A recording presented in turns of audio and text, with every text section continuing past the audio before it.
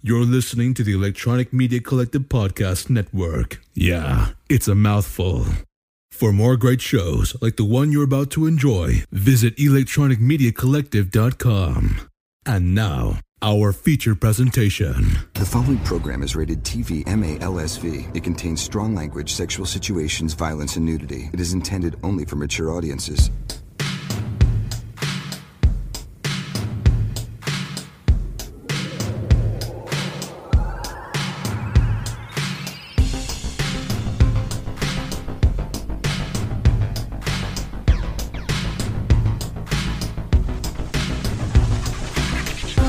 What do you get when you mix flannel shirts, loud guitars, teenage angst, and heroin? You get grunge, the sound of the 90s. But how much of it was real? And how much was complete bullshit made up by a record label in Seattle for their own amusement? The answers may astound you. And here to tell you all about it, the Spoon Man and the Rooster, aka the Retro Renegades Corey and Mikey, and they are ready for you. So here we go. Hey there, how's it going? Welcome to yet another episode of the Retro Renegades Pop Culture Power. I'm Mikey. I'm Corey. And we missed you last week. What happened? I don't remember. Were you tired? No. You had something going on. I don't think so. Oh, no, it was Father's Day. That's right, it was Father's Day. You went. I did have something going on. You went to the Velisca Axe Murder House. Well, not on Father's Day. No, the day before. Did I? Yeah. No. Yeah. Yeah, the day before, and then you did stuff with your dad on Sunday. That's right. That's correct. Yes. You know my schedule better than I do. Well, I stalk you when you're not around. I know you do. I don't have any other friends. So. I noticed that. He's stalking me. I leave snacks outside my window so that he does little gummies. Yeah, leave gummies and some Welch's fruit snacks. Yeah, little donuts and stuff out there. And he's got a little chair outside my window. It's comfortable. It's got a little cushion on it. You leave me an umbrella when it's raining. Yep. I put the umbrella out. Yeah, leave the blinds open so he can watch. Hey, Mikey, what are you doing? Go to sleep, Corey. Yeah, Corey. The agreement was you stalk quietly. Oh, sorry about that. What are you doing now? Like the dog from hey Spike, Tom and Jerry. Yeah. Spike, what are you doing now? Hey Spike, what are you doing now? Ah, shut up. So that's what we did. Yeah. I stalked him and he went and did stuff with his dad. Yeah, I took my dad out. We were gonna go for Cajun food. Yeah.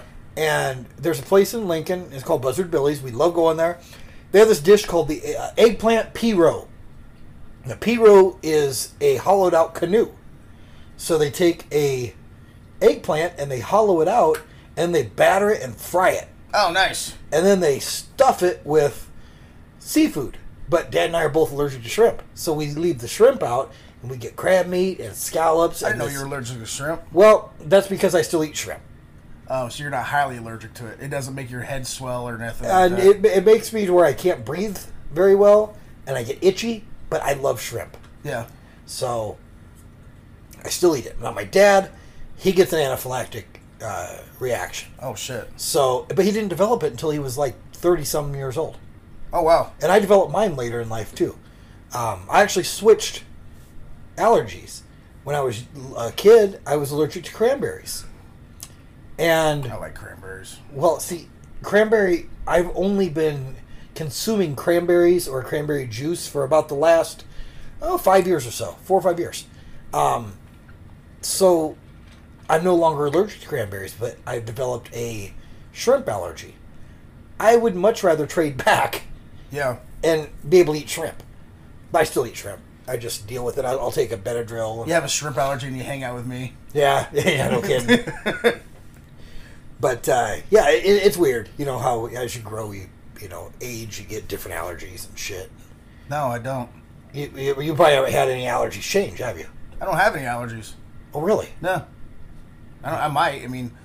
Does anything make you itchy, or... Just when I shave. So you're allergic to shaving. Or when I don't bathe. And you're allergic to dirt. You're allergic to cheese.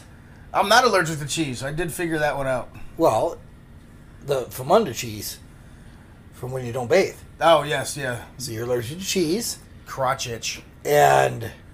straight from the taint. That's right. Right from the taint. Yeah. What was that comedian's name that did that? What, who, Taint? No, it was in the movie Waiting. He was one of the Oh, yeah. Was that Louise? No, not him. The other guy. He was like real funny. He was in Dane Cook. Dane Cook. Yeah, I looked him up to see what the hell happened to him. Yeah. He kind of still does stuff, but he's not as funny as he was because he got all his fame. And I just Googled him. He got all his fame from MySpace.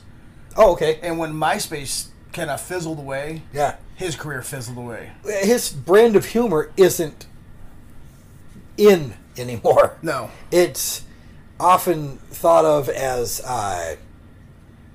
not politically correct. Yeah. You know, so, his brand of comedy had to change, and apparently he was only funny when he was crude. That's a lot of people, though. I know. And we're going to do a show on that, because there are a lot of comedians that were very crude that tried to clean up their act. And it didn't work. No. But you could still be funny and be crude, but to the point where you're not going to really offend everybody. Right, where you're not blatantly offensive to everyone. It's okay if you're going to offend like one or two people, but not everybody. Right.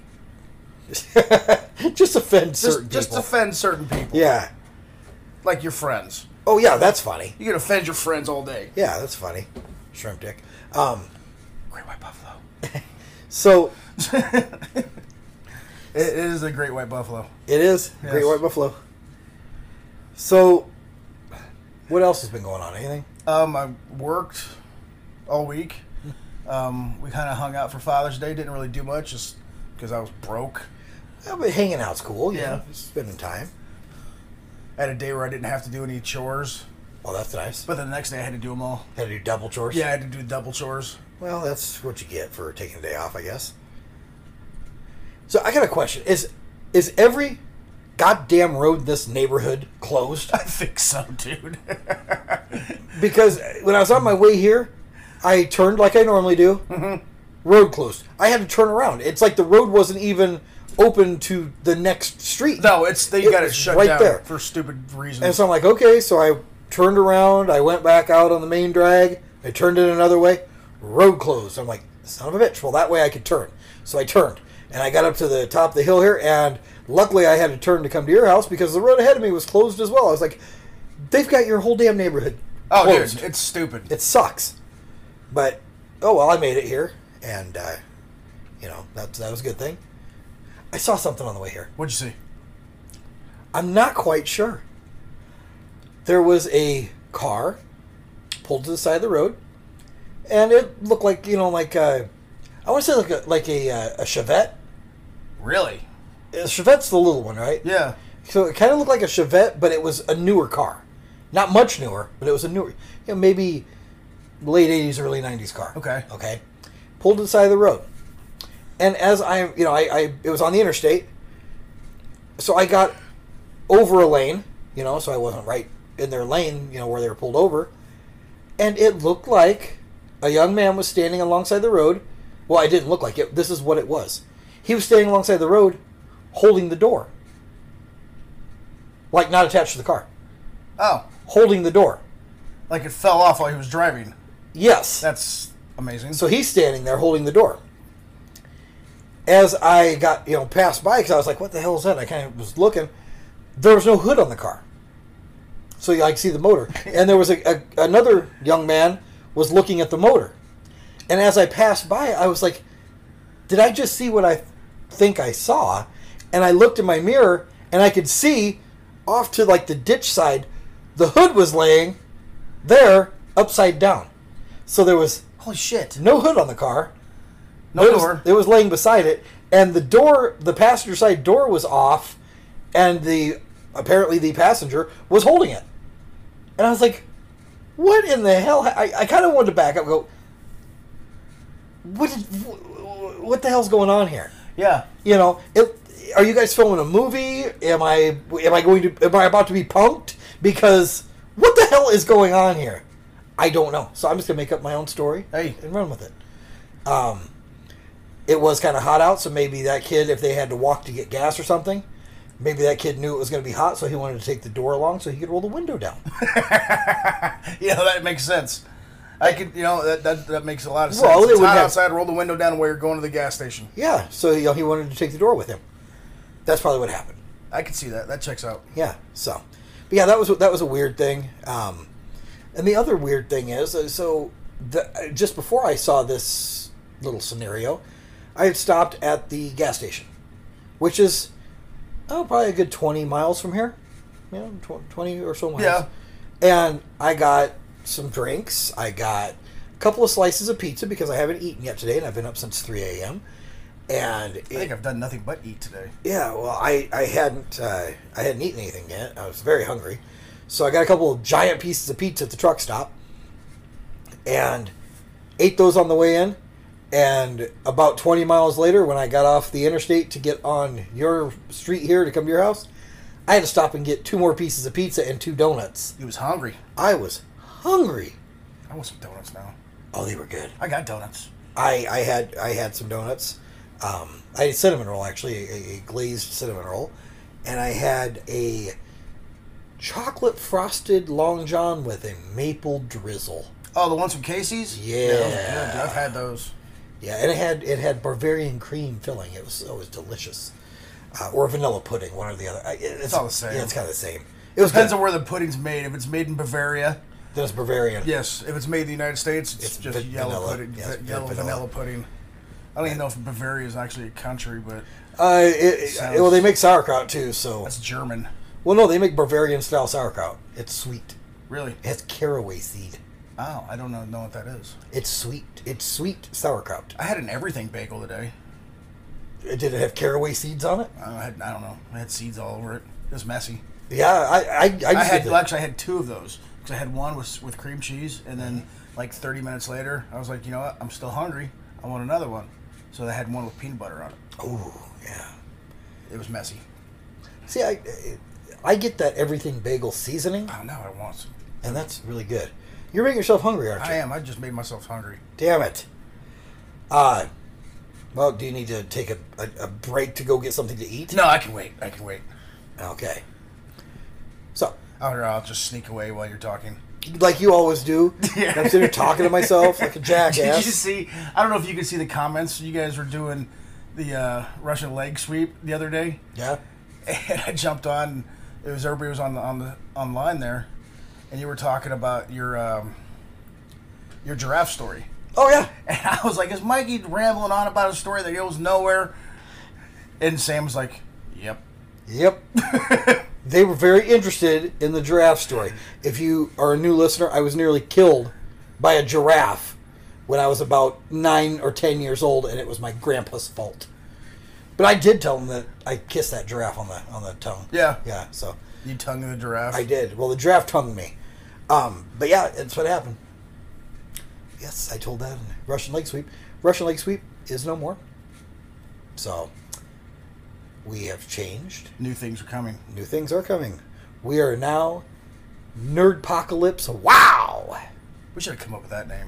Nerdpocalypse Wow! That'd be a great name. Well, we have a good name. We do. But it's very long. Ours is very long. We need to probably end up shortening it one of these days. Nah, we don't. No. We're fine. Nah. We stick out like sore thumbs. It'd be a pain in the ass to shorten it. But yeah, we wanted to expand from just talking wrestling to talking anything that we're nerdy about. And wrestling is a big thing that we're all nerdy about, so yeah, we're still gonna talk about it. So, but it's Nerdpocalypse. Wow. So wow. If you avoided the Russian leg sweep because you don't like wrestling, there is now less wrestling, more nerdy talk. So check it out. But that's not what we're here to talk about. We're talking about something else. Anything else we need to talk about the week? No, I think we covered everything. I think we covered everything. Yeah. I said I went and played with ghosts. You did. Yeah, that was fun. My daughter's been beating me up because I've been saying Great White Buffalo for the last 24 hours. Yeah. I was watching the Umbrella Corporation. Okay. And in one of the scenes, there's this room. It's called the Buffalo Room, and they have this mounted giant white buffalo. So every time I seen it, I'd go, "Great white buffalo." And she didn't appreciate that. She did not. After like the 500 times I said it, Well, that's good. and she started beating me up. I saw her beating you up with that Chewbacca squishy Her mellow. Squishmallow, yeah. Yeah. Squish. I found that for her on McCarty. Oh, yeah? Yeah, Yeah, it's huge. the thing is big. It's giant. It's like bigger than your head. Yeah. And she hit you with it really hard. It did, and it hurt because I had my sunglasses on my forehead, And they hit the sunglasses and left me Brain damaged. brain damaged eyeball or nose marks on my forehead. Yeah, he's brain damaged now. So Brain damaged. we'll have to deal with that. more brain damaged. So, well, let's go back to a time. I've been hitting the head a lot. Back to a time when I believe I got some brain damage, and it's due to what we're going to talk about. But kind of, sort of. So, when You got brain damage. You got a lot of whiplash, probably. well, yeah, because of your stuff. When we think about maybe like our high school years, for me it was my last couple years of high school. For you, it was probably your first couple years of high school. Mm-hmm. So that put us in about 92, 93, Yep. 94-ish. What kind of music were you listening to? Personally, what kind of music did you... I listened to a lot of thrash metal. Okay, I was a big metal guy, Okay. and maybe every now and then I would listen to a couple other genres of music, but not very many. But mainly thrash. Yeah, mainly 90s thrash. It's like Pantera, Pantera, Metallica, Megadeth, Anthrax. Suicidal, Okay. Sepultura, shit like that. Yeah, which... all good stuff. I listened to a lot of that as well. Before that, so think late 80s. So junior high, maybe for you, elementary, school, yeah. Middle school. What was the music of choice then? Whatever my brother was listening to, And so it was a mix between a lot of punk okay, and original gangster rap, like the Ghetto Boys, NWA, interesting. Public Enemy. I like Public Enemy. Oh, so I like all that stuff too. For me back then, it was hair metal. Now, My brother, he wasn't into hair metal. My cousin was, okay, and so I listened to some of that because they were always both around me. yeah, But my brother was more into the punk scene. okay. He was a skater. Fucking anarchy in the UK type guy. Okay, yeah. Well, in the early 90s, there was this new music, this new sound coming out. And it was mainly based out of Seattle. It effectively killed hair metal. Oh yeah, It- completely. While it drew influences from punk and from metal, it kind of killed punk and metal off too, to a certain degree. To a certain degree, because it was like, I would say, towards, I guess, at the beginning of when all this stuff started happening, punk and metal albums or bands weren't very popular. No, they're very underground. Yeah, and towards the end, because this whole scene, it only lasted a few years. It seemed like it lasted a lot longer, but you're right. But then you lasted had about 5 years. In about 95, 96 is when punk started coming back and metal started coming back, and then they came out with this, I guess you would call it new metal. Yeah. Well, we're talking about grunge. Grunge music ruled from, like 92. I'd say 90 to about 94. Yeah, no, well, I would say even 90 to 96. It was about a 6-year stretch. But you had what they called alternative music, alternative rock. And that was one kind of genre, but this grunge thing, it changed everything. Yeah. It really changed everything, and it influenced everything. So when you think grunge music, you think Seattle. Yeah. You think some of the style and the fashion that it influenced. So you think, the kind of skater-ish clothing. Or as my dad would say, you looked more like a bum. Well, that's pretty much what it was. Yes. But this is the. And I missed out on a lot of that. Just where I was living. Right. Were you in Colorado at that Yeah. point? Well, I mean, I was here in small town, and I caught it because my friends caught it. And I had friends that were a little more worldly than just being in small town Nebraska. Yeah. They hung out in Omaha. They hung out with people that came from California that moved here. When I was probably, I would say, when I was a junior and senior for sure, my friends were hanging out with people that were like in their 20s, way older. Yeah. Then, we were like 16, 17, 18, and we're hanging out with these 20-some-year-old people. So we got a little more of a worldly, or at least nationwide view, a bigger view than just small-town Nebraska. So I was like right in the middle of the grunge movement. I was a grunger kid. I loved it. I was wearing the flannel, and I was wearing the I don't even know what you would call them. Now they're just regular like shorts. Like, your shorts are down to your knees or mid calf. Back then you didn't wear that kind of shit. They were almost like khaki. Yeah. You cut your khakis off. Yeah. And I mean, I wear that shit now all the time, but back then you didn't do it. And you would wear the striped socks, or the tube socks with the stripes on them, clear up to your knees. I do that now. If I could find the ones with the colored stripes, I would. And combat boots, or Doc Martens, or Birkenstocks, Vans. Well, and the grunge really didn't. I mean, some of them did because it was. I guess that was later, because that was more of the once the skaters got a hold of it. Yep. It was the Vans and the Airwalks. Yep. And not even because Converse were.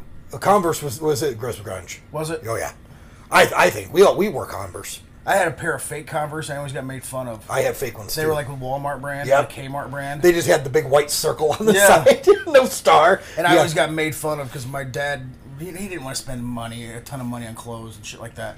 So we ended up, it was like, well, I want a pair of shoes. I want these. Yeah.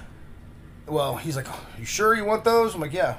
We can get these. Well, because I was trying to be what my friends were wearing, because when we lived in small town Colorado. Oh, sure. It was me, 4 other people, and 7,000 cowboys. Yep. And, well, I guess it wasn't that big of a town. 1,200 cowboys. Okay? And so I was trying to... I hated dressing like a cowboy because my dad forced me to do it. Did you have a big belt buckle? I did. I still have one, though. So I had to wear the cowboy boots and the Wranglers and shit. You wear big belt buckles. I don't have one of the big giant ones that like covers your belly button, goes up to your chest. You know? I had one of those. I'll tell you a story about it in a minute. So yeah, I had my fake Chuck Taylors, and I would try to wear my flannel and shit like that. And I always got in trouble because I always had to have my shirt tucked in. I always had to look nice and presentable, like I was going to a fucking meeting. Yeah. Or going to church. I always had to look like I was dressing up nice to go somewhere with the family, even though I was going to school. Yeah. And so yeah, I missed out on a lot of shit. I mean, my style would have been a lot different if I didn't go and I stayed here. Mm-hmm. And I would have been part of all that change. Right. So I can't remember how old I was, but I went through where you're trying to figure out what your style was, and you try different things. I'm still doing that. Well, basically the style was, when you were of a certain age, late teen, early 20. Yeah. Your style was whatever caught the attention of whomever you were pursuing. Dude, yeah. So the girls would respond to certain So, basically you were being a poser, Oh, dude, we were all posers. Yeah. And so, like I said... I changed my entire fashion sense. Oh, yeah. When I was dating this one girl. Oh, yeah. Like, I went from wearing boots and fucking, just graphic tees and, whatever jeans I was wearing then I started getting, I can't remember what the hell they're called. I think I had a pair of, like, Adidas, and I was wearing nice jeans and button-up shirts, and I had, my face was nice and shaved. I was clean cut, and it didn't suit me. No. I was very uncomfortable. It's like, I can't even wear a suit because I get uncomfortable in them. Yeah. I was like, this doesn't feel right. And see, I don't mind wearing suits, but I do it, my style. Well, whatever point of time this was, my buddy, I have no clue how he did this. I may have talked about this before. Not a clue how he pulled this off, but there was this truck that he was always talking about buying. And he would go to the car dealership on a Friday afternoon after he got off of work, drop his car off, and say, I want to borrow the truck for the weekend just to see what I think of it. They would, sure, here you go, here's the keys, it's full of gas, take it. I still to this day don't know how he pulled this off, but he borrowed that truck like 3 or 4 weeks in a row, the weekends. He would take it out. And I want to take it out and just see what I think. And then he'd turn it back in and be like, I'll come back and talk to you. And then he's like, man, I'm looking at this other truck. Can I borrow that truck again? And they're like, yeah, take it. There's no car dealership that would do that kind of shit. Did they ever sell to him? No. That's so fucking funny, dude. He never bought it. To my recollection, he never bought it. Was this Corby? No. No, Corby wouldn't do anything like that. But he would borrow this truck, and then we'd go to Lincoln. We'd cruise O Street, the big drag in Lincoln. Yeah. And he would tell me, you can't, like the first week, he's like, yeah, let's go. And I just went in my shit that I wore, the kind of rock and roll, punky looking grunger shit. And he's like, okay, this isn't working. You need, girls like cowboys. He's like, you got a pair of Wranglers, don't you? I'm like, well, yeah, I had a pair of Wranglers because they were the cheap jeans. Yeah. They used to be cheap. And so I had a pair of Wranglers. Here they were cheap. Yeah, here they were cheap. In Colorado, they were like $50. Yeah, no, they were the cheap Kmart jeans. So I had a pair. He's like, put those on. And he let me borrow a pair of Justin Roper boots, the lace-up cowboy boots. They were brand new. That's when they first came out. Yeah, I had a pair of those too. He gave me a Wrangler ball cap. He's like, here, put this on. And I had like a kind of a Western-looking button-up shirt. And he's like, wear that. We're going to go out. We're going to get some girls. So then he gave me a dip of Skull. Yeah. He's like, you need to chew. Cowboys chew. And I was like, okay. Well, I wasn't familiar with chewing. So he gave me this dip of Skull. And we'd be driving along, and I was spitting out the window. Like, hey, girls. Blah. And at one point I puked, yeah.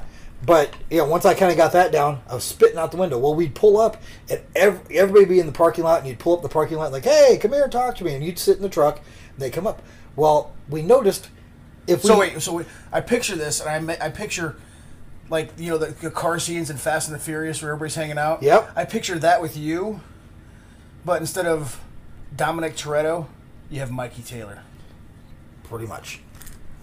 And it was all about family. Well, if we could get them to approach from the driver's side, where my buddy was, things usually went okay. We get some conversation. Yeah. Until we moved along. But if they approached on the passenger side, they would get so close and then they go, oh, no, go, just go. And we're like, okay, whatever. Reason being, remember, I'm a novice chewer. Yeah.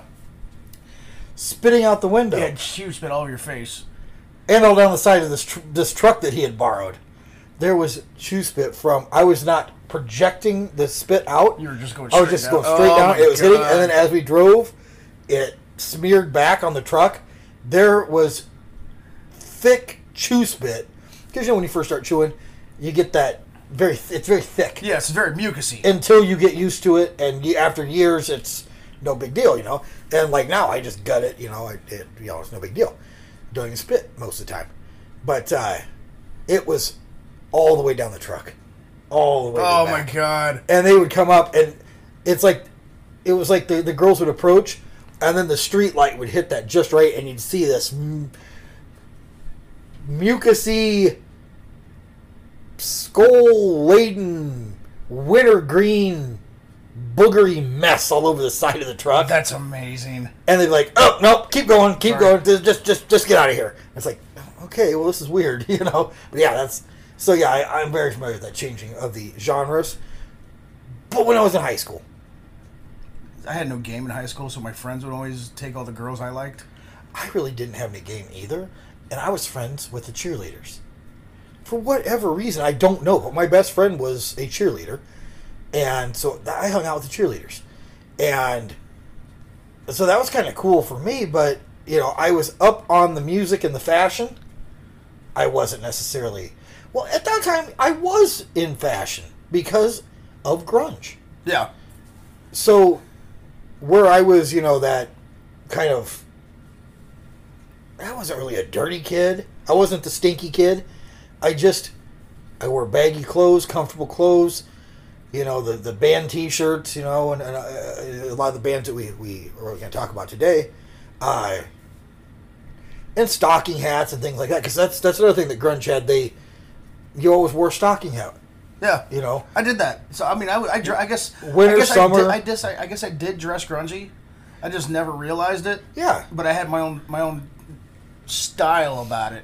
Well, it was more metal grunge mix. Yeah, well, yeah, and I think the two kind of, you know, were together in certain aspects, like where we would wear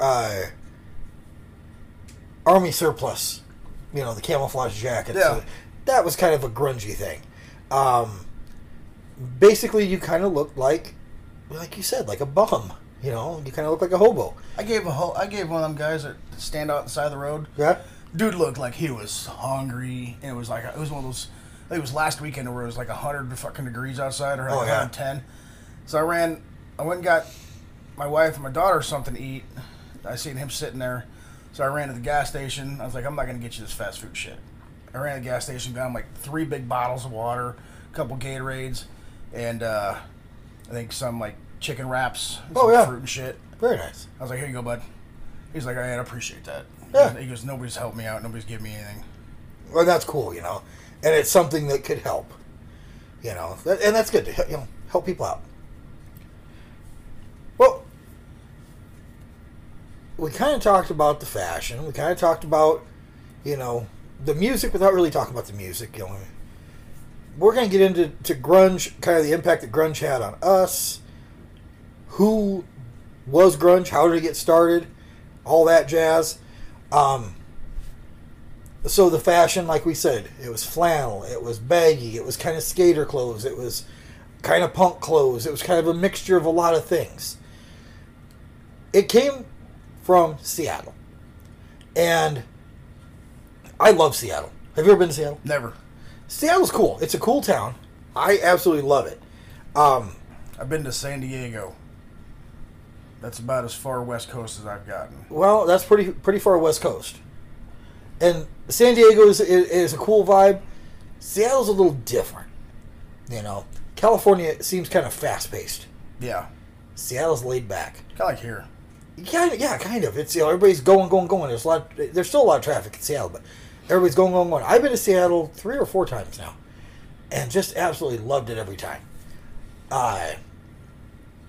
It's unique in the fact that it's a big city, but it's got a really mellow vibe.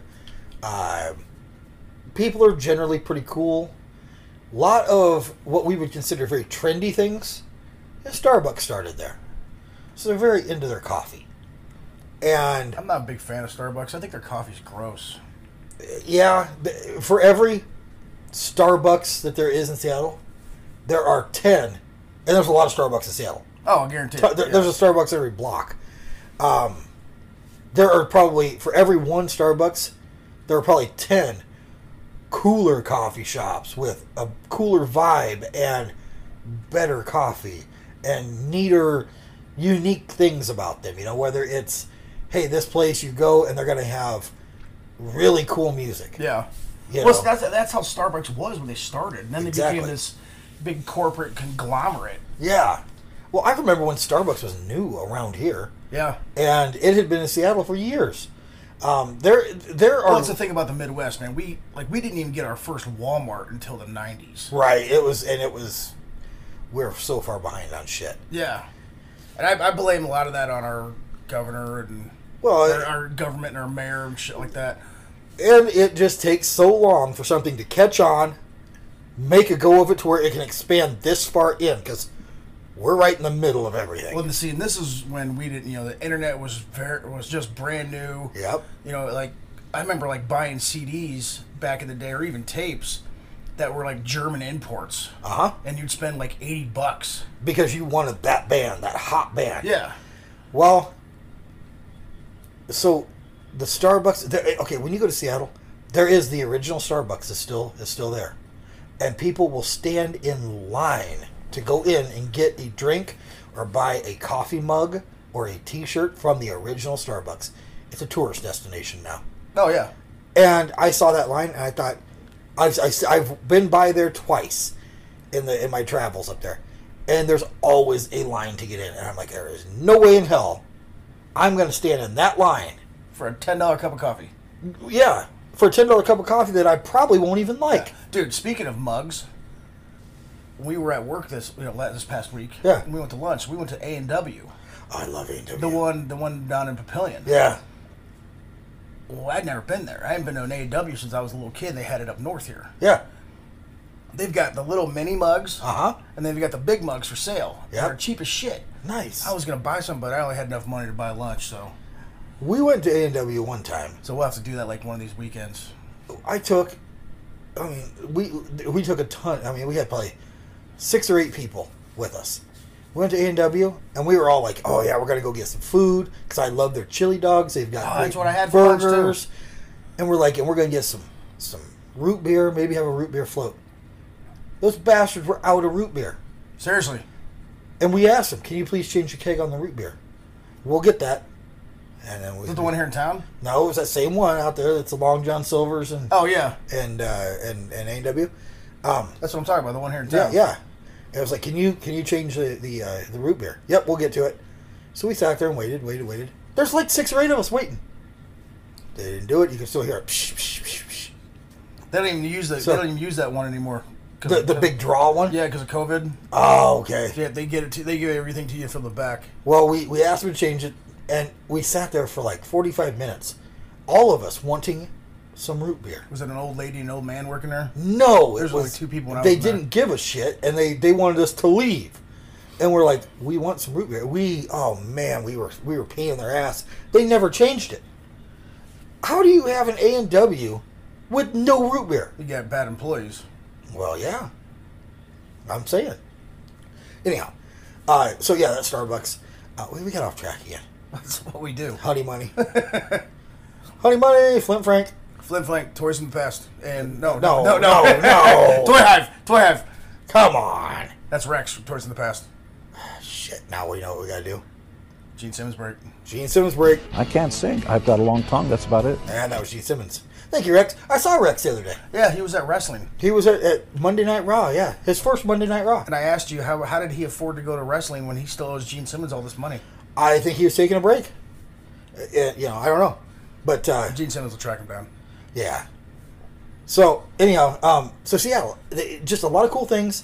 There are some very unique tourist spots there, like the Space Needle. I've never been up there. Don't care to go up there. It's very tall. I stood at the bottom and looked up, and I got vertigo looking up at it. Really? So there's no way in hell I'm going to take an elevator to go up really high and look down and get vertigo. I went to, was it the one in Chicago? The Sears Tower? No, not the Sears Tower, the other one. It's the big black one. I have no I don't know idea what the hell what it that is, is. but it's like bigger than the Sears Tower. Okay.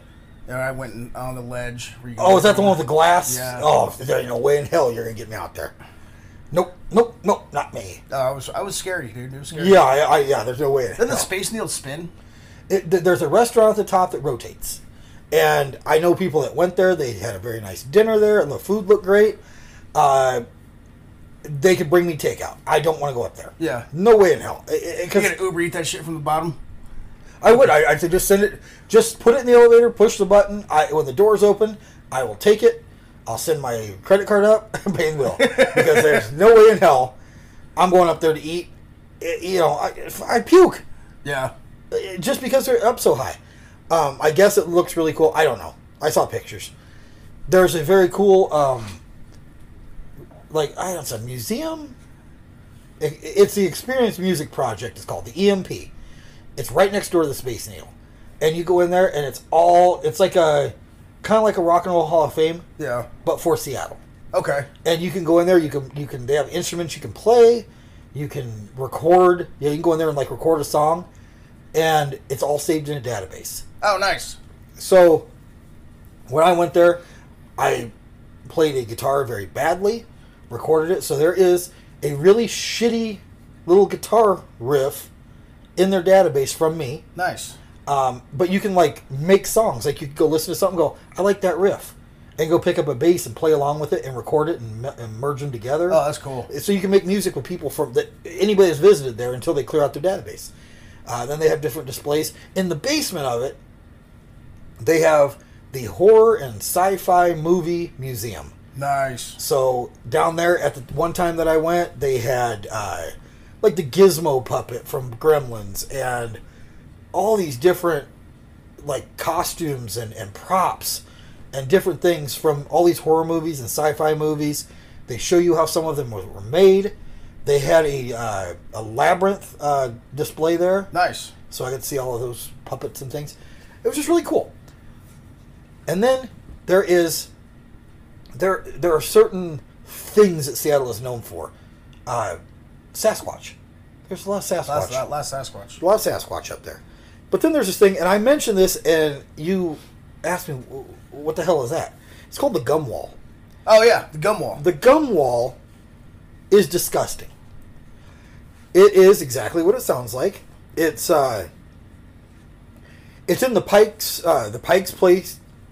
Place Market downtown. And the Pike Place Market is like the fish market, where they throw the fish. Yeah. So you can go in the morning and watch them throw the fish, which is really cool to watch. Lots of tiny little stores, and it's a huge mall, half enclosed and half open air. And you go through the mall, and you go down this back alley, and there is the gum wall. And it is chewed up pieces of gum stuck to a brick wall. That's so gross. Huge. A full block of wads of gum on top of wads of gum on top of wads of gum that have been stuck to this wall for years.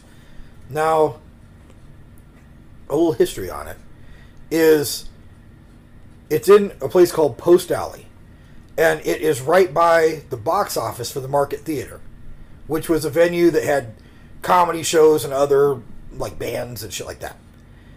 And they would the people that would go to the theater would put their gum on the wall. Apparently, gum wasn't allowed in the theater, so they would stick it to the wall as they walked in. And some of them would put a penny in there. Well, they came by, they took the pennies out, but the gum was still there, and they kept trying to wash it off. And then once gum's on there, dude, it ain't never coming off. Yeah, well, they kept trying to clean it off, and then finally they're like, screw it, leave the gum, advertise that son of a bitch. Yep. So in 99, they started advertising, come see the gum wall. By the late 2000s, this thing was 50 feet long. I'm glad you said it that way, because it sounded, if you say it any other way, any faster, yeah, it's gum on the cum wall. True? Yes. And we don't need that. That's somewhere else. Yeah. So it's probably a Reno or something. By the late 2000s, this thing was 50 feet long, and it had gum as high as 20 feet. Jesus Christ. And sometimes, people would come and just sit there and chew their gum, and they would make a picture out of gum. Oh, wow. There were works of art there. There were pieces of gum there that were there for years. So, sometimes, if it gets warm, it kind of oozes down the wall, but then it gets cold and it solidifies again. So you've got these really bizarre patterns and things. They've cleaned it a couple times, but still, the last time I was there, which was maybe 6 or 8 years ago, the gum wall was still there. Oh, shit. And the city's probably got to say something about that. Like, this is getting gross. In 2009, it was named one of the top 5 germiest tourist attractions. Would that be considered one of the new 7 wonders of the world? Well, maybe. It's second. It's the second germiest tourist attraction in the world. What's the first one? The Blarney Stone in Ireland, because everybody kisses it. Oh, yeah. That is... I don't know if they do that now. You think they have to clean it off every time somebody kisses it? The Blarney Stone? Yeah. I'm sure. I mean, because, stone is very porous. So. There's probably a wipe there. You got to wipe it before you kiss it. Yeah. The governor of Seattle at the time said it was his favorite thing about Seattle that you can't find anywhere else. It's a popular site for photographs, especially wedding photographers. Gross. It's just gross, but it's something you have to go see.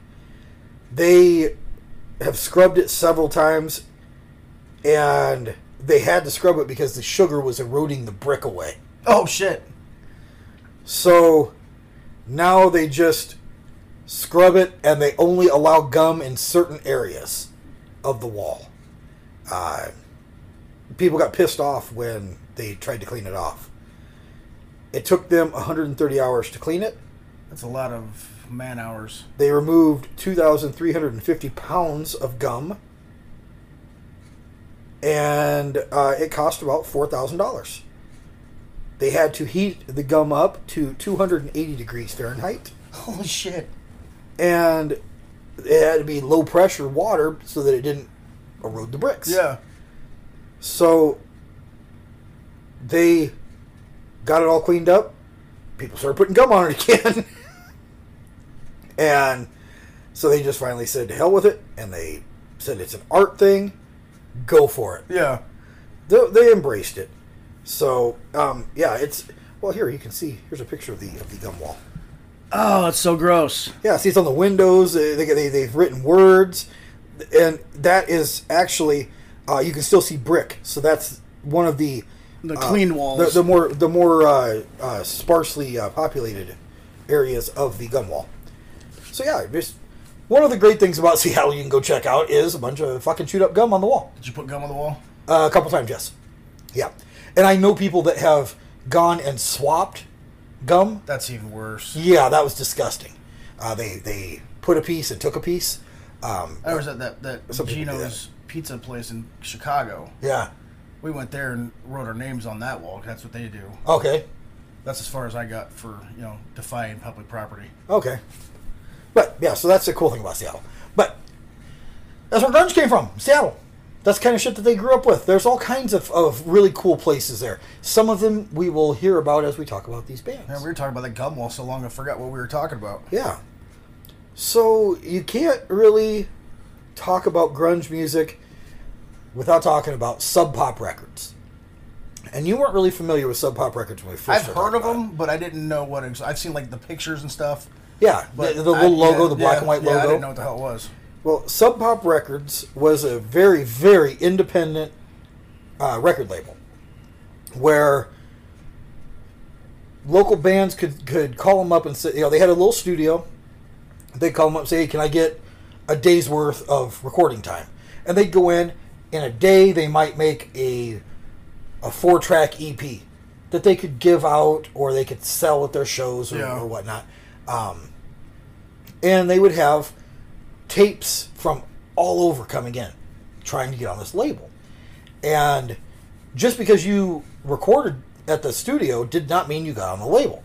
They were very, very selective with who they would sign on. They were looking for a certain sound. Well, they were looking for a certain sound or a certain something. Yeah. A certain something. Because some of the people who are on the label have nothing to do with Seattle. Reverend Horton Heat was on Sub Pop for a while. They're from Texas. They're rockabilly. But they had punk sounds rockabilly and punk have always kind of gone hand in hand. Yep. Just kind of an overview of some of the bands that you might have heard. Babes in Toyland. Yep. The Beach Boys released some things very, like in the 90s, they did some reissues on Sub Pop. Bands like, I want to see, was Candlebox on there? Candlebox is, they were a Seattle band. I don't know if they were on that label. Yeah. But, they had, Earth was one of the bands that were on there. The Farts. These are great names. Yeah. The Fluid. The Fruit Bats. Fugazi did some stuff with Sub Pop. Godflesh. And I'm trying to avoid some of the bigger bands that we're going to talk about. Hole, obviously, were on there. Hot Heat. Jesus and Mary Chain. There's a band called Knife Fights, which is a great band name. L7. I do like L7. I love L7. They were on there. Not a Seattle band, though. They're California. They're California. A band called Low that you probably heard. Yep. There's a band called Lubricated Goat that was on there. Yes. Isn't that a great? That's a great name. Mike and the Melvins. Mogwai. We're going to talk about them. Patton Oswalt did some stuff. Pigface. There was a band called Pissed Jeans. The Postal Service. They're a more recent addition. The Preservation Hall Jazz Band did some stuff with Sub Pop. I mean, there's just all kinds of great bands that Sonic Youth, Smashing Pumpkins, the Super Suckers, which I love the Super Suckers. But they're kind of an Americana, kind of a rockabilly-ish band. Yeah. They're the greatest rock and roll band in the world, if you ask them. That's like their tagline. They're the greatest rock and roll band in the world. I thought that was Kiss. No. It's the Super Suckers. The Vaselines. I mean, just some awesome, bands that you've never heard of. Now, their claim to fame, though, is while they had some great punk bands, some great metal bands, rockabilly bands, they invented grunge. They had a certain sound that came out of Seattle. And it was due to, it rains in Seattle almost daily. Mm-hmm. I've been caught in some of those rainstorms. It sucks. It's cold. At one point, it rained for like 3 months straight in Seattle. It rained every day for 3 months. So there was kind of a dreary sound, and there was kind of a meh, The lyrics were very almost poetic, but very depressing. Yeah. And I've heard that about Seattle. It is. There's a lot of depressing things about Seattle because it's gloomy. It's just gloomy. Well, once some of these bands started recording with Sub Pop, and once some of these bands started, I guess, kind of getting noticed. Yep. They wanted to know more about them. The way that Sub Pop got their Seattle bands noticed, because Seattle, much like any town, Omaha's the same way. Yep. They don't give a shit about Omaha bands until they make it big somewhere else. So what Sub Pop did is they introduced their bands and their music to the British media. Oh, no shit. They brought some music magazines over. They brought some journalists over from England, took them to these small clubs, and said, "This is a Sub Pop band." And they're like, "We have never heard anything like this before." And they took them and they showed them all these great bands that became the godfathers of grunge, basically. Yep. The initial bands. And they showed it to them, and then they said, "There you are. Go write about it." So they started writing about it in England. In Great Britain, they started writing about this amazing new music coming from the Pacific Northwest. All of a sudden, it's like, holy shit, these bands that we've been seeing every Friday night how do they know about him in Great Britain? Yeah. We better pay attention.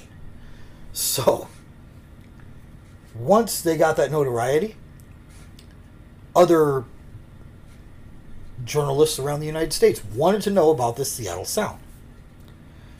So, Sub Pop created grunge. Grunge is a completely fabricated lifestyle. It's a completely fabricated musical genre. Everything about it. So, the one thing they did. Well, could you say that about a lot of music, though? You could. But I think that grunge really took it a step further. Okay. Sub Pop took it a step further. They wanted to basically give their area and their bands a backstory. So they said to people that had no clue what goes on in the Pacific Northwest. Yeah. They would say, well, let us tell you about these bands. They all come from a blue-collar background. They're hard-working people. They're loggers. They're lumberjacks. What do lumberjacks wear? Flannels. Flannel. What is synonymous with grunge music? Flannels. So, they would dress their bands like lumberjacks. So they were like almost like they're almost wearing costumes. Exactly. Except they're like, you know what? We want everybody to look like normal, but you guys are going to match, but you're not. You're going to look like you worked in a factory. You're going to look like you grew up on the streets. You're going to look like you came from a low-income family. You grew up on the streets. You're wearing hand-me-downs. Wow. You're wearing flannel. They basically dressed them. I did not know that. Then, you'll love this. So everything from my childhood is now a lie. The New York Times call up Sub Pop's office, and they said, we would like to talk to somebody about grunge music. Well, grunge, that was grungy. That's grungy. Grunge basically means dirt. Yeah. So they said, we want to talk to you about this Seattle sound. What do you call it? And they said, grunge. That's what we call it. It's grungy. It's grungy. It's called grunge. And they said, grunge, what a great name. And all these bands were just like, we're rock bands. They're like, whatever. They were just playing their music. Yeah. And so they said, we want to know a little something about grunge. The culture of grunge. So the New York Times happened to call Sub Pop Records, and they talked to a young lady named Megan Jasper. She was 25 years old, and they said, can you tell us... Well, at first it was the UK magazine Sky, and then the New York Times. Okay. They said, can you tell us, is there like some words or a language that grunge musicians would, or the grunge culture would speak? And she said, of course, we call it grunge speak. What the fuck? And then she made up a bunch of shit and told them. And this became part of the legend. Oh my God. So, here are the words that appeared in the New York Times in an article about grunge. She would say, oh yeah, they say bloated or a big bag of bloatation. That means you're drunk. Bound and hagged. That means you're staying home on a Friday or Saturday night. I'm bound and hagged, man. A cobnobbler. I've heard of cobnobbler. That means you're a loser. I've actually probably called somebody a cobnobbler. A dish is a desirable guy. Fuzz refers to the heavy wool sweaters they would wear because it's so chilly in Seattle. Oh my God. Harsh realm is a bummer. That's a harsh realm. If you have your kickers on, that means you're wearing heavy boots. I got my kickers on. Lame stain would be an uncool person. Plats referred to the platform shoes. Rock on. That's a happy way of saying goodbye. That's still used. That is. Score means great. You know, somebody do something like What? score. Swinging, Oh my God. swinging on the flippity flop I've never heard of this. means you're just hanging out. Nobody else had either until this lady said it. That means you're just hanging out. The Tom Tom Club was a group of uncool outsiders, and your wax slacks were old ripped up jeans. Your wax slacks. There was one term. I'm grungy today, dude. Shit. Look at me. I got my wax slacks on. I got my kickers on. Yeah. So there was one term that did not make the article that they wish had, and that was tuna platter. That means a hot date. I got a tuna platter. That just doesn't even sound appealing.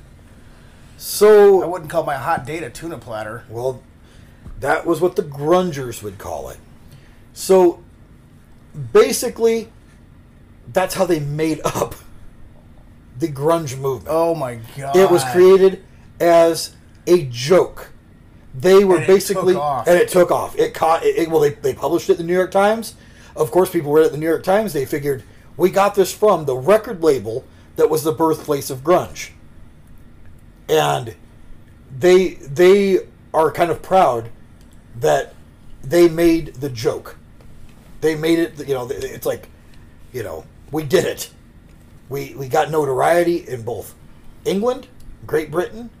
We got notoriety from the New York Times. It basically just justified everything that they were doing, and it got them on the map.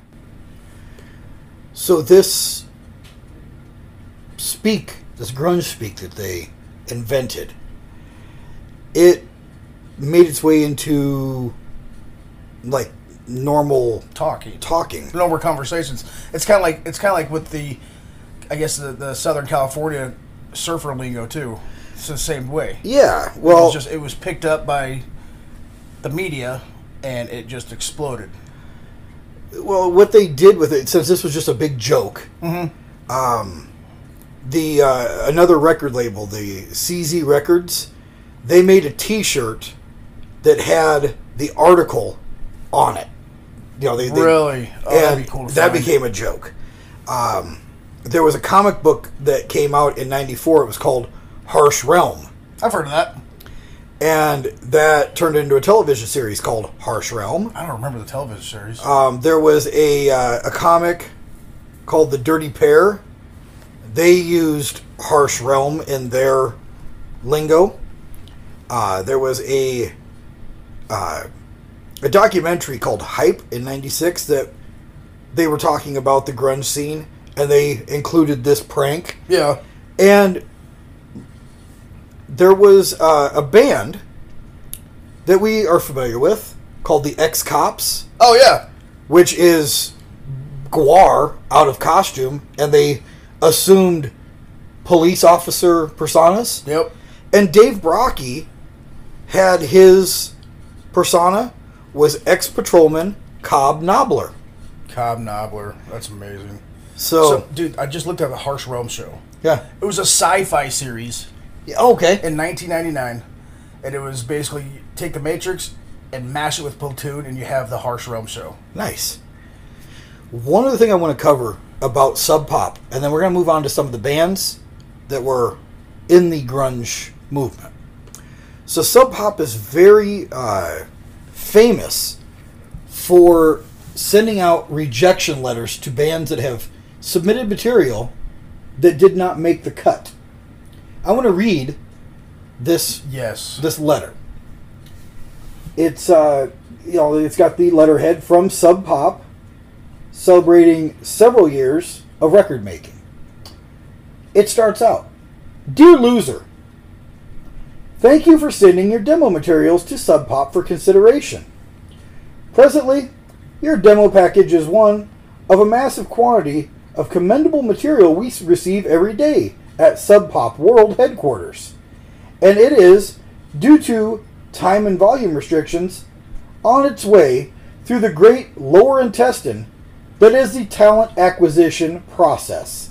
We appreciate your interest in Sub Pop and wish you the best in your pursuit. Kind regards." And then at the bottom, in quotation, it says, "This is a form letter. This letter is also known as a rejection letter." That's great. But it is headed, "Dear Loser." I don't think that would fly today, but it might. Well, you got to understand, independent records, independent music, it was based on a joke. Yeah. So, yeah.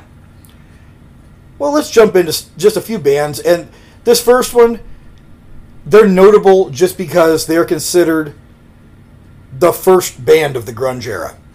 And that's Tad. T-A-D. Tad. Yeah, they're like the godfathers of grunge. Yeah. And Tad is... I recently watched a little documentary. There's a great little story on Hulu. It's the dark side of the 90s. Yeah, and I still haven't got a chance to watch it yet. I think it's episode 4 is all about Sub Pop and grunge. Okay. And Tad was one of the first bands, and they are the ones that were the prototype for the grunge look. So what they did is they dressed them all in flannel shirts. They gave them all chainsaws and made a music video. Oh my God. So they're dancing around with chainsaws, cutting up wood, basically being loggers, being lumberjacks. And they saw this... Wood Goblins. Yes. That's the name of the song. Yeah. People saw this and it's like, that must be what grunge is. Ted, when they were on Sub Pop, it was from 1988 to 1991. They had, in the independent music circles, they had a couple hits. A couple big records. The one that I remember was called 8-Way Santana. I remember listening to Tad. I do not remember much about them. But I remember it being very, very different. Very, very, just new. Yeah. The album, their third album, was 8-Way Santana, was named after a type of blotter acid that they had consumed. Really? Yes. Blotter. And 8-Way Santana had a couple of singles. One was called Jinx. The other was called Jack Pepsi, which was released as a single until Pepsi filed a lawsuit against them. Really? You can't use the name Pepsi? Well, they had also used the Pepsi logo, but instead of the word Pepsi, it said Tad.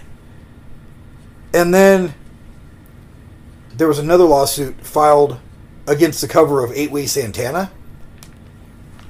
Or 8-Way Santa. I always thought it was Santana. It's 8-Way Santa. 8-Way Santa.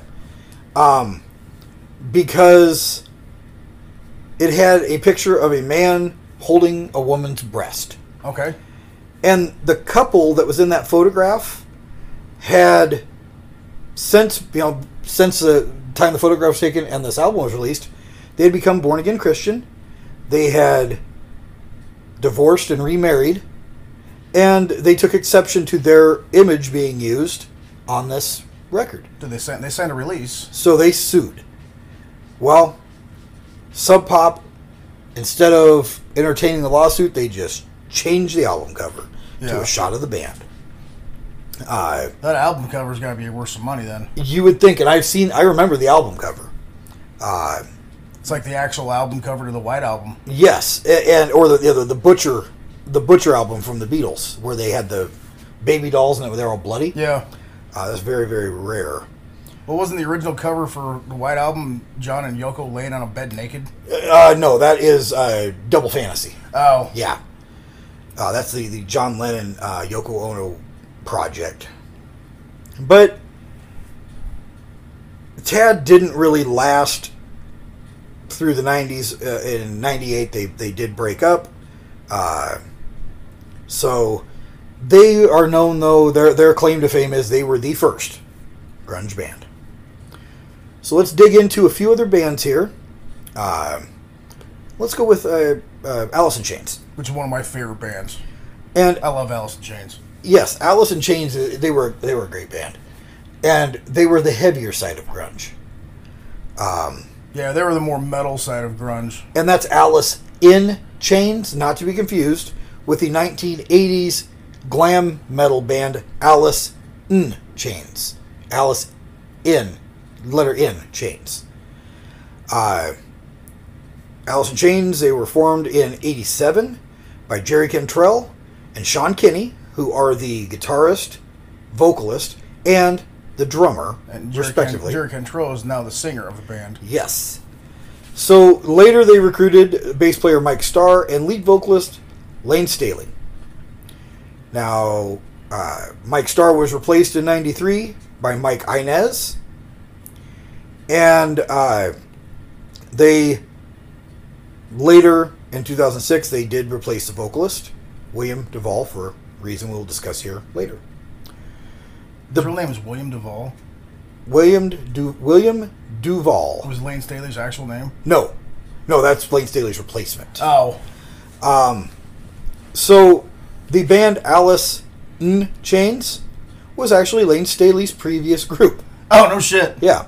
So they just added an I.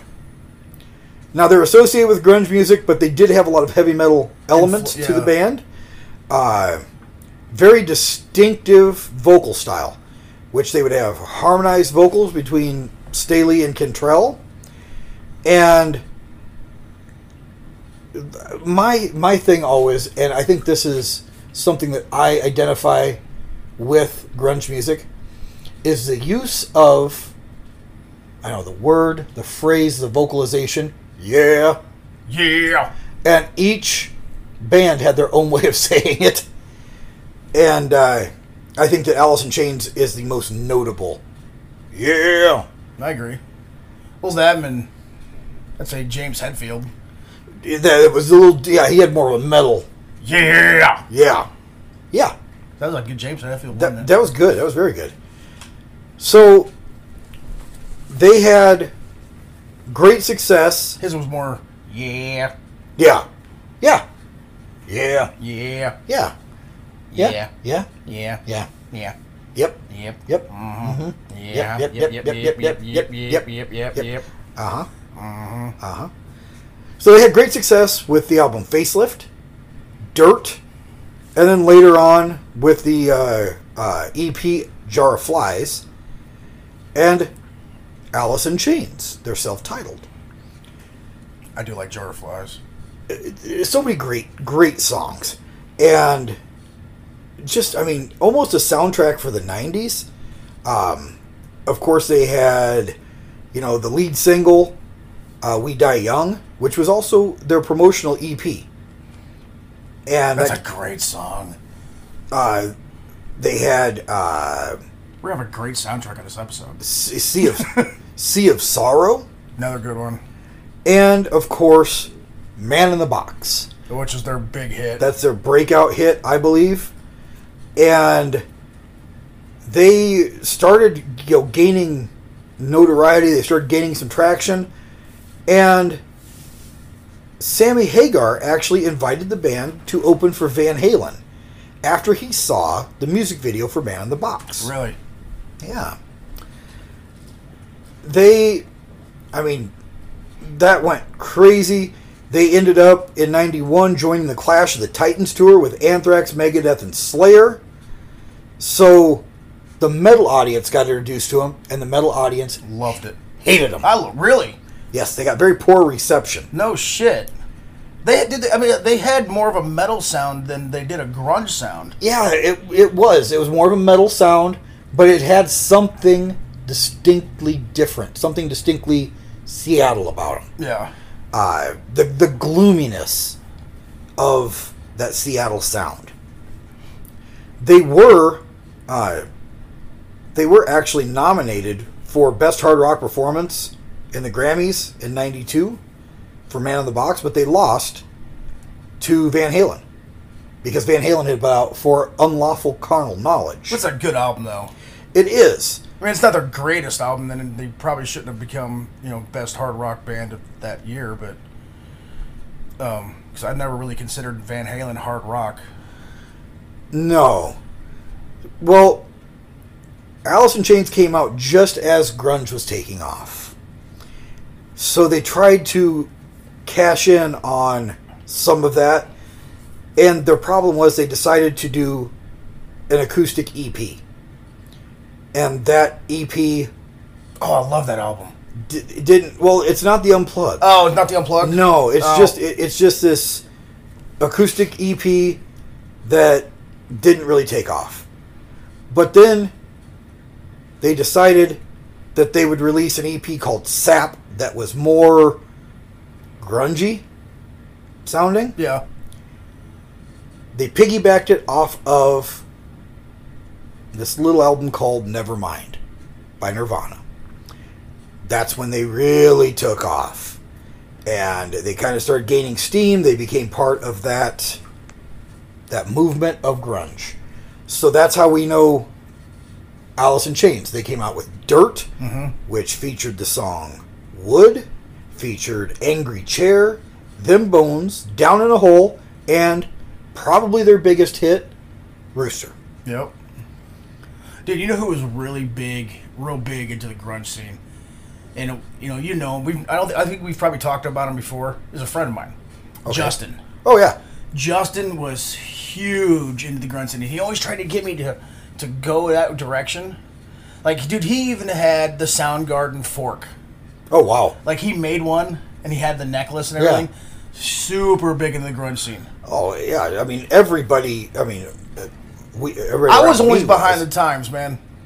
Well, after that album, Dirt, came out, they were invited to open for Ozzy Osbourne on the No More Tours tour. And just before that tour began, Lane Staley broke his foot in an ATV accident, forcing him to use crutches on stage and sit during the performance. I vividly remember this. I remember this too.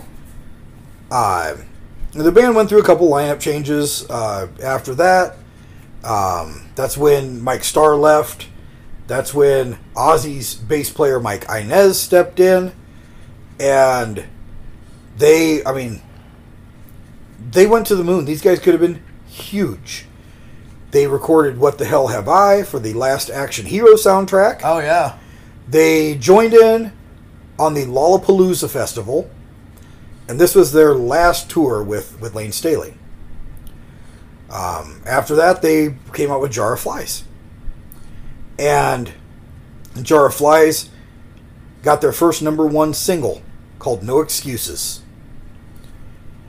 They had that great Unplugged album, which I love their Unplugged album, like you said. Yeah, I mean, almost every band who did Unplugged, actually, they was really good. There was a lot of Unplugged albums. Oh, there was a ton. Everybody did an Unplugged album. It was a huge thing on MTV. So after they released Jar of Flies, Lane Staley went to rehab because he was addicted to heroin, which heroin will play a big role in grunge music. So the band was supposed to tour in '94 with Metallica, Suicidal Tendencies, Danzig, and Fight. And I believe Fight was Rob Halford's band. Yeah, dude, I love that band. That was when he quit the band. He started Fight. Yes. And they were just straight, just thrash. Yes. But with that deeper bass sound. Yeah, it was a great, great great I love band. Fight. People make fun of me because I like that band. No, Rob Halford's awesome. I'm like, dude, I seen them at the Ranch Bowl. Oh, wow. And it was amazing. The bass player, fuck was his name, JJ. Just a little guy, like this big long beard, this long hair. Yeah. And he come out and they're sitting there fucking playing bass, and he jumped into the fucking pit. Oh, wow. At the Ranch Bowl. And this is a little tiny club. Yeah. I mean, it's no bigger than like your local dive bar. Yeah, the Ranch Bowl was awesome. And he's sitting there, he's getting in the pit with all the fucking fans and everything. He's moshing with everybody, and then he ends up getting back on stage, and it was a fucking great show. And I think I was 14 when I was at that show. Wow. And who opened? I think Fishbone opened up for them. Oh, that'd be great. Fishbone's awesome, too. Dude, that was like the highlight of my day. I got kicked in the throat by fish. They came out in trash bags. Nice. They were wearing trash bags. Well, Alice in Chains also had a slot on Woodstock 94. But while they were rehearsing to go on this tour and do these dates, Lane Staley started using heroin again. So the other band members decided to cancel the tour and all the dates one day before that tour was supposed to start. And they put the band on hiatus. They were replaced on that tour by Candlebox. And they said that, they had a health issue. The band broke up for 6 months. They couldn't get along. They did not want the band to, basically implode on stage. Yeah. So they just stopped. After that, they put out the Alice in Chains album, which wasn't as big a hit, but it did have Heaven Beside You on it. Yeah. Which was amazing. But Jerry Cantrell was singing more lead vocals because of Lane Staley. Now, they never really officially broke up, but they did have to really, kind of tone it down. They really had to shut down for a while because in 2002, I believe it was, in 2002, April 19, 2002, Lane Staley was found dead in his condominium in Seattle. He had died of a mixture of heroin and cocaine, known as a speedball. Ugh. He had died 2 weeks before his body was found. And the story that I always heard was he had a monitor lizard that had been feeding on him. Don't know if that was true or not. That's the rumor that I always heard. Nothing about it in the information I have here. But Mike Starr was the last person to ever see Lane Staley alive. And he did not call 911 when he saw his condition. So he always kind of felt guilty about that. About it. Mike Inez joined the band Heart. Really? So that's kind of a different Direction. for him. Jerry Cantrell started his solo tour. Also collaborated with bands such as Heart, Ozzy Osbourne, Damage Plan. He played with Damage Plan. I think he played with Anthrax. He formed a band called the Cardboard Vampires, along with members of the Cult and former Motley Crue vocalist John Corabi. Oh, so this band was terrible. It might have been all right. John Corabi sucked. He was okay. No, he was not. But they did reform eventually with a new singer. I think they're still making music. Yeah. It's just different. But Alice in Chains, one of the great bands to come out of the Seattle music movement, known as grunge. They were a little heavier, though. Yeah. There's going to be a lot of kind of downers in this episode. Well, it's about Seattle. Yeah. And we're not going to try to make it a downer show. We're going to bring it back up at the end. Yeah, we'll bring it back up. Kind of. The best we can. Yeah. The best to our abilities. So, another huge grunge band was Soundgarden. I did like Soundgarden. Love Soundgarden. I wasn't a huge Soundgarden fan. I liked their earlier stuff. Exactly. Their earlier stuff was a lot better. But, I mean, I wasn't... I mean, if you don't know already, Chris Cornell died. Right. It sucked because I did like Soundgarden, but I mean, I know a lot of people were very heartbroken over it. Yeah, it was a very sad ending. Yeah. So yeah, like you said, Chris Cornell, the lead singer and rhythm guitar player, Kim Thale, guitar player. They are the only two members to appear in every version of the band. Matt Cameron was the drummer, and eventually Ben Shepherd became the bass player. And I think the guitar player, he had when we were watching TV earlier. Yeah, he had that COC shirt on. Uh-huh. You can hear a lot of COC influence in his playing. Yeah. They had a harder edge again, just like Alice in Chains did. But they had that gloominess that was known in the Seattle bands, what became known as grunge. And Soundgarden is another band that really popularized the style of music just because of how different they were. Chris Cornell sounded like no one else in the world. His voice was so distinct. No, he had a great voice.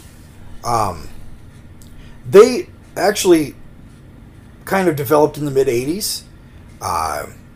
They were one of the first grunge bands to sign to Sub Pop. And what's his name that was on all the tattoo shows play with Soundgarden? Dave Navarro? Yeah. I don't think so. Or no, he was in Jane's Addiction. He was in Jane's Addiction and Red Hot Chili Peppers. Nelly got kicked out, or he quit. So they signed to Sub Pop, but then they also went to SST Records, which SST was California record label that was formed by Greg Ginn from Black Flag. Oh, no shit. Now, which was another version of... I would consider Black Flag almost punk grungy. Yeah, they were punk, definitely. Maybe a little grunge on the grunge tip. The albums that really kind of made Soundgarden, Louder Than Love. Yep. And the first one is called Ultra Mega Oh Yeah. It did not chart. Louder Than Love made it to 108 on the Billboard 200. That's still pretty good. But the third album, Bad Motor Finger, had the singles on it. It had Jesus Christ Pose, Outshined, and Rusty Cage.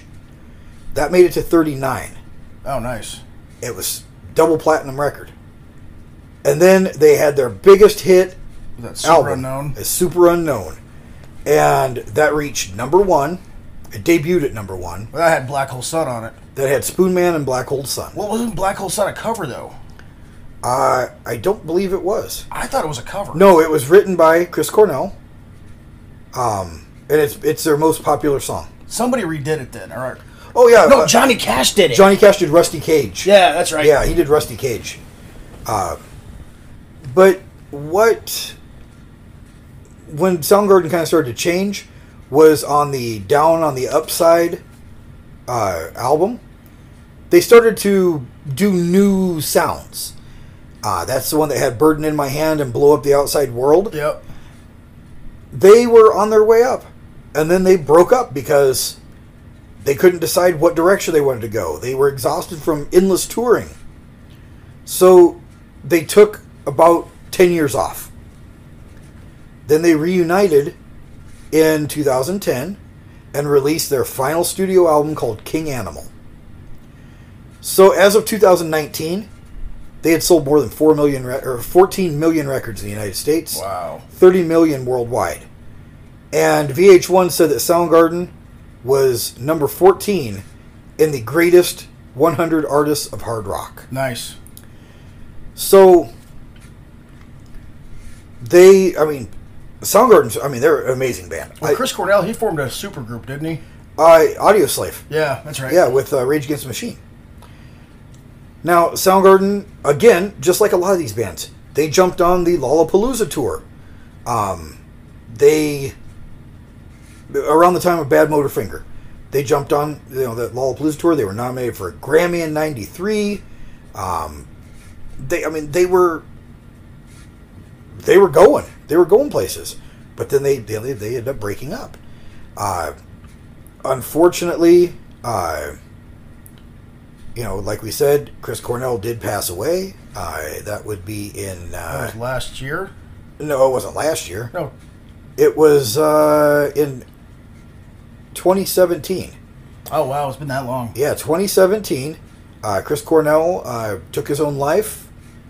They had just, and the thing is, that just days before they had played here in town, and I'm trying to see where they were at. They were somewhere in Detroit, maybe.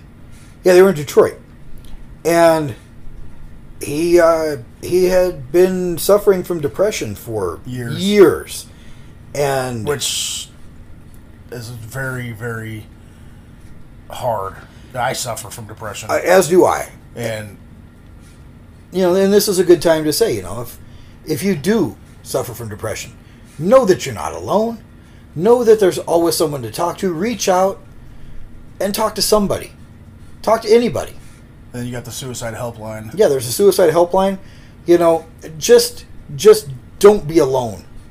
Don't think that you are alone. You're not. You're never alone. There's always someone there to talk to. And there's always someone there that cares. So, mental health is something that is very important. So, we can just kind of step up on a soapbox right now and say that, and use that to kind of drive, a good positive message out of all this tragedy. Yeah. There's always someone there to help. We're all fucked up one way or another, and we all got each other's backs. That's right. We all have to. That's so. Especially in the world today, man. Yeah. So there's always somebody there. Reach out. If you know someone that's suffering, reach out to them. Just check on each other. Go to their house, give them a hug. Yeah.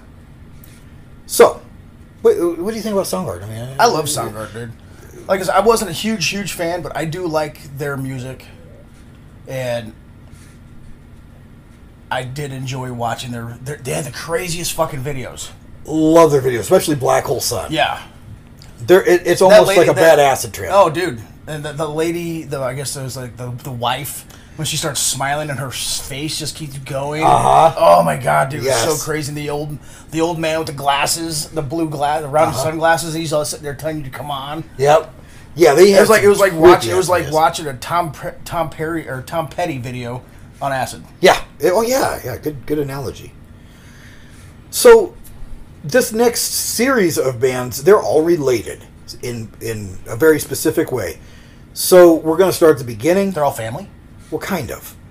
We're going to start at the beginning here and kind of work our way through. Because this is a history lesson, you see.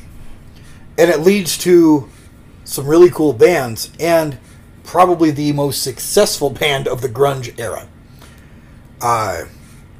So it starts with a band called Green River. Green River was formed in 1984.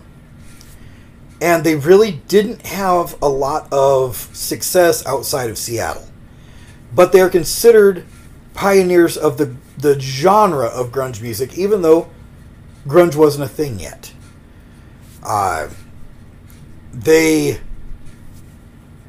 There are some familiar names in here. Namely, the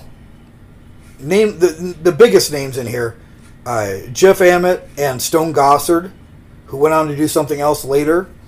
Also, Jason Finn, who went on to drum for the presidents of the United States of America. Which presidents? The ones from the United States of America. Well, which ones? There's been like 75 of them. I don't think there's been 75 presidents. I think there's been like 14 or something like that. That works. Somewhere between 14 and 75. But so Green River didn't really hit big. Okay. But they spawned when they broke up. She's low. She's in my head. They spawned. You know what? What? I want some peaches. Oh, Jesus. Millions of peaches, peaches for me. Millions of peaches, peaches for free. Look out! I want a million peaches for me. Peaches for free. You know what? They come in a jar. They do not. They come in a can. That too. They were put there by a man in a factory downtown. You think that was downtown Seattle? Yes, it was. Okay. Yes. And he wore a flannel shirt. He's a lumberjack on the side. Yes. So, Green River, they broke up. Like I said, presidents of the United States of America, they got their drummer from there. But there was a band called Mudhoney that formed in '88. And the singer, Mark Arm, the guitar player, Steve Turner, and there was one other member I thought. Maybe not. Maybe it's just those two. They joined, after Green River, they became Mudhoney. And they were on the Sub Pop label. Their debut single was called Touch Me, I'm Sick. And that was on their Super Fuzz Big Muff EP. Super Fuzz Big Muff. Yes. They really did not get the commercial success of the other bands, but they're a great band. Did they not have the look? Because that's a big thing right there, too. If you don't have that look, they're not going to fucking give you that big commercial success. Like, put you on TV. None of that bullshit. Well, and here's the thing. They were in the grunge movement. They had that sound and all that. But then people started to realize the members of Mudhoney actually graduated college. They were So they're not posers. They were not the blue collar. So they kind of got that poser, kind of stigma around them. Yeah. But they were the flagship band of Sub Pop for the beginning. And Sonic Youth actually took them on tour in the United Kingdom. I like Sonic Youth. Well, they got most of their success in the United Kingdom. They were a European success. Hamburgers. And they just never really hit big. They have an underground following. They are a great band. If you ever want to check out something that you Sub Pump. haven't heard, check them out. Their second album is called Every Good Boy Deserves Fudge. And, they were... That's true. It is true. They just really didn't hit. But they're important because they are one of the bands that spawned from Green River. The other members, this is where it gets kind of confusing.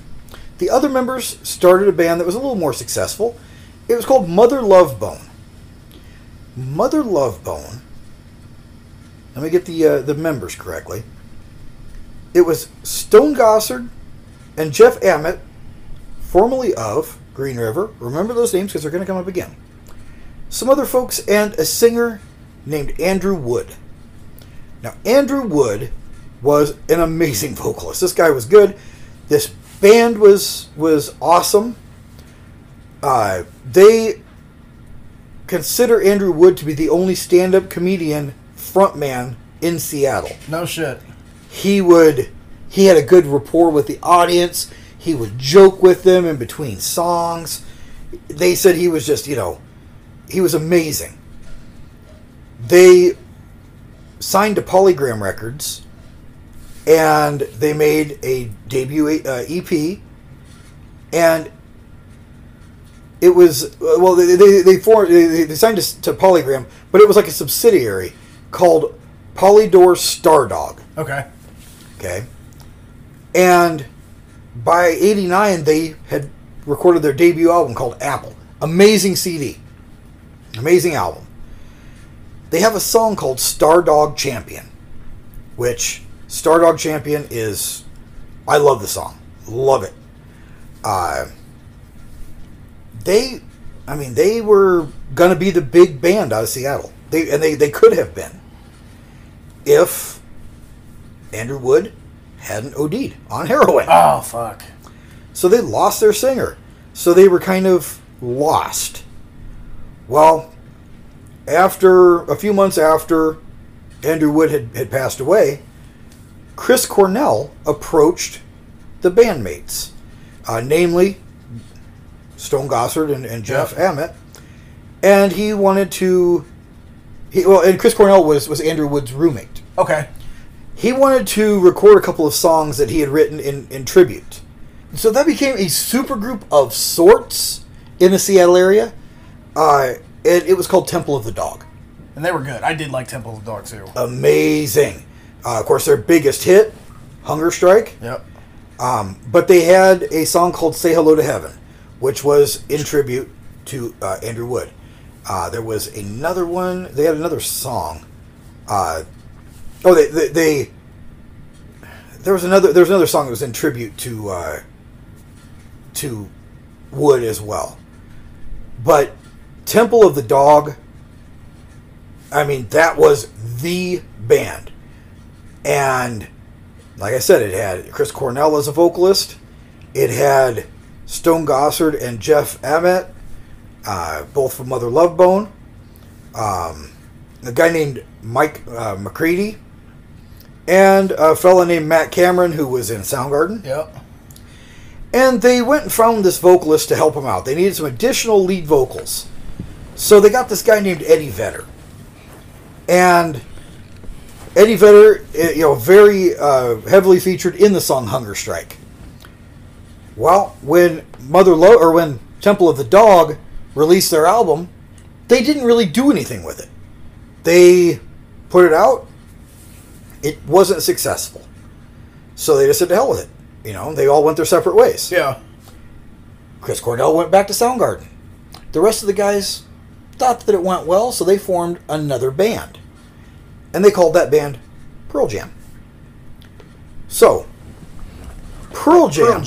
They didn't make it very big, did they? No, they might have done something. I remember I remember one song they've done. Yeah. Just one, though. Yeah.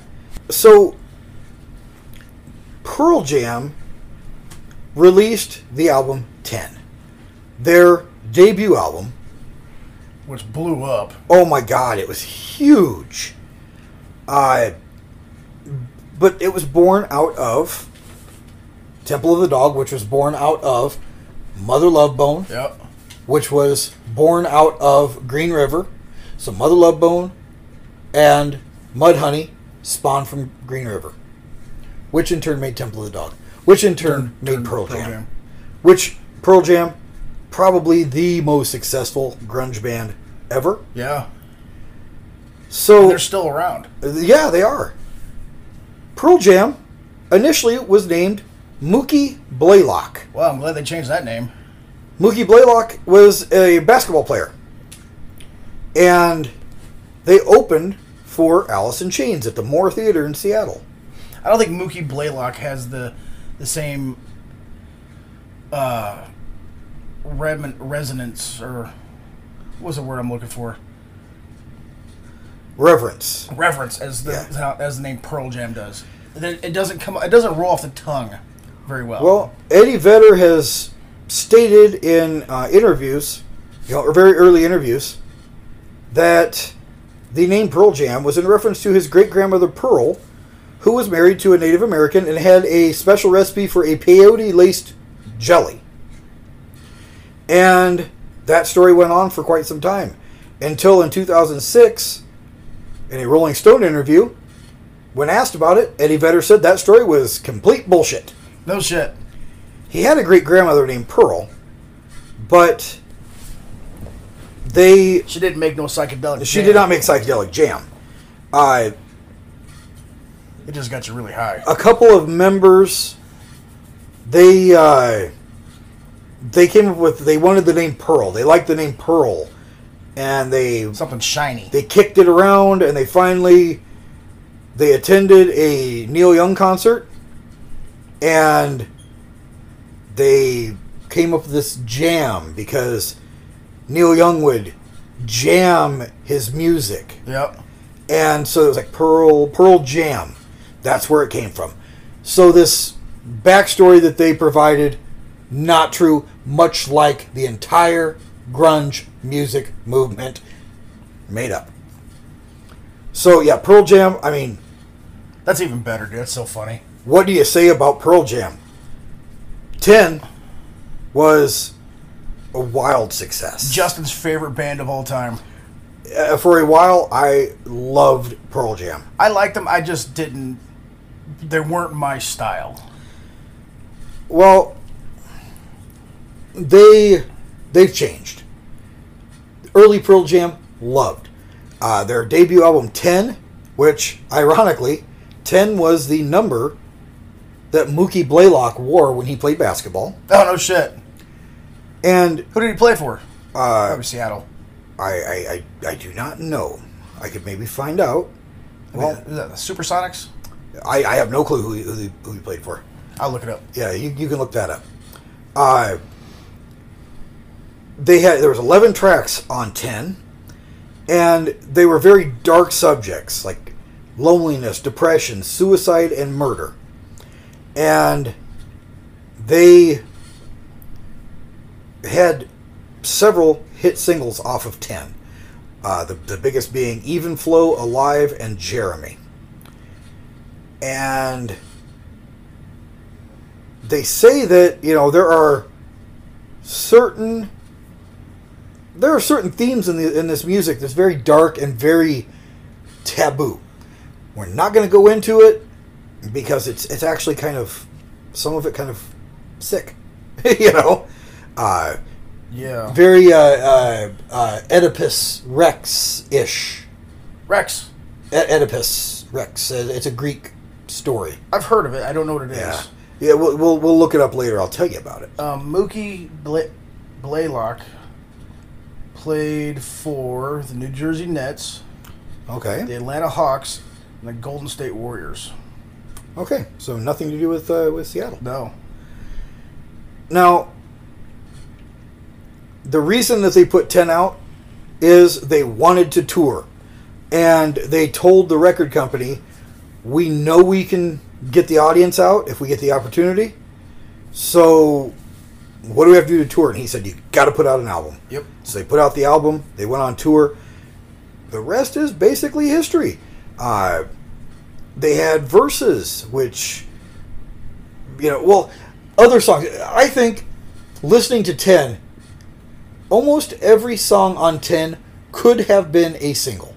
Oh, yeah. My favorite song off of 10 is Black. I believe Black was on 10. I'd have to listen to that song to see if I know it. Yes, it's the fifth song on 10. It's number 5 on 10. If you listen to that, this is about the time CDs were becoming popular. Yeah. And you could push repeat. If you listen to that album on repeat, on loop, it begins and ends the same way, with just kind of a jam, Really? Yeah, kind of a weird jam. It begins and ends the same way, so when it would loop, it would just start over without ending. Start over, and it was... That's crazy. Yeah, and that was something that I'm sure they did on purpose. Oh, yeah. But something that was not really noticed with a cassette. It was that CD that looped it, that made it. It was just an experience. Well, then when you came out with CDs, you had all the secret songs and stuff. Yeah, a lot of them had... Before, you had secret songs before the first song. You'd have to actually really, rewind. Uh-huh. To get to that first song. Yep. That secret song or whatever. So, they had Versus, Vitology. Which one was it? Versus was actually set the record for most albums sold in the first week of its release. Oh, no shit. And that was held until 1998, when Garth Brooks put out his double live album. So Versus was the song, or the album, that had singles Go, Daughter, Animal, and Dissident. Now, there are very few bands that really made as big an impact with their first 2 or 3 albums. Yep. Now, do you think any of these bands thought that they would get the stardom and just the entire power that these guys had? No, I don't think a lot of these bands did not think that they were even going to make it out of Seattle. Honestly, and you could tell because, by and large, these bands, once they got that taste of success, someone in the band would die. Yeah. They couldn't handle it, so they were not expecting it. That's the difference between grunge and metal. Right. Metal bands, they don't die. They just sober up. Yeah, they sober up. They're drinkers. They smoke weed. Well, except for Nikki Sixx was addicted to heroin. Right. It seems like heroin was a major force, a major factor in grunge music. Which I don't understand. I mean, I get because you're just trying to get away from everything, and that's what heroin does. It makes you just black out, and just go to a euphoric feeling that crashes quickly and hard. Yeah. One thing that Pearl Jam did, and I vividly remember this, they kind of took the Led Zeppelin route where they really didn't care about the press. They ignored them. They just wanted to play for the fans. They wanted to do things for the fans. Well, and they did that whole thing with Ticketmaster. With Ticketmaster, yes. That was during the Versus tour. The band put a cap on their ticket prices. They did not want to have expensive ticket prices because they were trying to eliminate scalpers. Yeah. Okay? So they wanted to eliminate scalpers, and then they found out that Ticketmaster was adding all these service charges.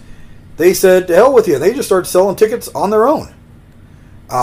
Instead of going through that service. And they were kind of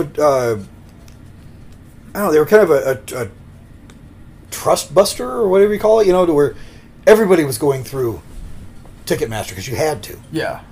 They stepped outside and said, we're not doing it. We're playing for the fans. You guys are screwing our fans. So screw you. Yep. And they actually refused to make music videos or release singles during that time. And they wanted all their albums to be released on vinyl. They wanted to kind of follow the path of the Who.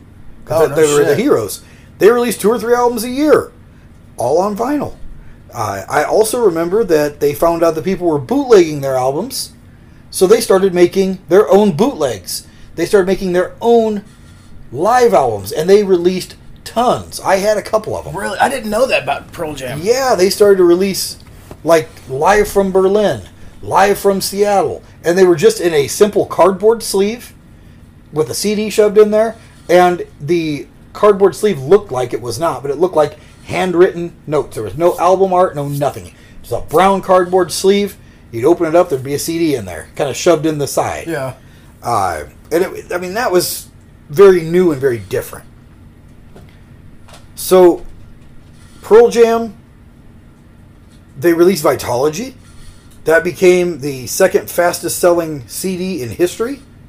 It sold 877,000 units in the first week. Wow. And that is probably their most original album. But not, while it sold well, not a lot of singles. They weren't interested in singles. It did have Better Man and Corduroy on it, which got some success. All through the 90s, they kept boycotting Ticketmaster, and they tried to make a movement, but no other band would join them. They were the only ones that did it. Really? Yes. And in that push, they said that they were so hard-headed that they pretty much killed their own career. Because they weren't going to go with the norm. Yeah. They weren't going to go with the establishment. And it cost them a little bit. Because you notice they kind of went away. Yeah. They fizzled. They also got an opportunity to be the backup band for Neil Young. And Neil Young was a big influence on them. They could not use their name anywhere, saying, hey, it's Neil Young with Pearl Jam backing him. Is that because the record label? Different record label. Yep. So they could not do that. So they were credited individually on that album as the Neil Young Band. Yeah. Pearl Jam still is around. They still do things. You just don't hear about it. They become one of those bands that they play for their fans and they don't give a shit. I'm about to listen to some Pearl Jam and give them a better chance. Because, back when they came out, like I said earlier, grunge wasn't my thing. I was a big metal guy. Covered a couple bands that, got my interest. But, just listen to what you're saying. These guys actually pretty fucking cool. Yeah, so you're gonna listen to them, give them a better chance. I'm gonna listen to some Pearl Jam, give them a better chance. And that's gonna be everything I hear. Just like that. It's all gonna sound the same to me. Give them a better chance. Is a Better Man? Yeah. Yeah. See, I know some. Yeah. Pearl Jam. But Pearl Jam, they have released and toured ever since their formation in about 1990. Yeah. They've always been around. But after Vitology, they just dropped off the radar and just they're working for the fans, which very commendable. I know Vetters, he did some solo shit. Because I remember it was a couple years ago, he was on TV, had a mohawk, he was doing a tour. Yeah, they've always done stuff, and they became very political and very they take up a cause and they'll do a fundraising single, or something. They covered Last Kiss for, I don't remember what that was for, but it was a fundraiser, and they did an unplugged album which was amazing. They've always been around. They've won awards. Rolling Stone has given them the top 10 live acts of all time. Have they made it to Rock and Roll Hall of Fame yet? Yes, they have. They constantly get awards, but while they might accept the award or accept the accolades, that's not why they're doing it. They're doing it for their fans. Their fan base has been compared to the Grateful Dead's Deadheads. Okay. Where their fans might follow them from town to town. So what are their fans called? Are they called them pearl necklaces? No, I doubt it. I really doubt that. They have Who's the other guy that is like almost like got Deadhead fans? Michael Bolton, No. Somebody cool. Jimmy Buffett. No, the other guy. He came out of that same era. Dave Matthews. Dave Matthews. Yeah, I can't stand Dave Matthews. He's funnier as shit though. I'm gonna sing every Dave Matthews song ever.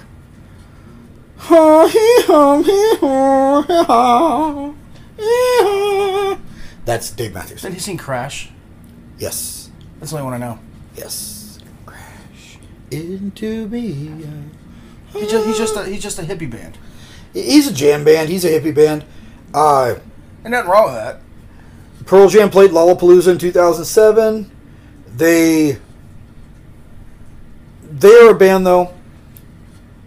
If you were to see them, and this is my issue with a lot of bands, I'm there to listen to music being played. Yep. I'm not there to hear you talk. I don't care if I agree with what you're saying.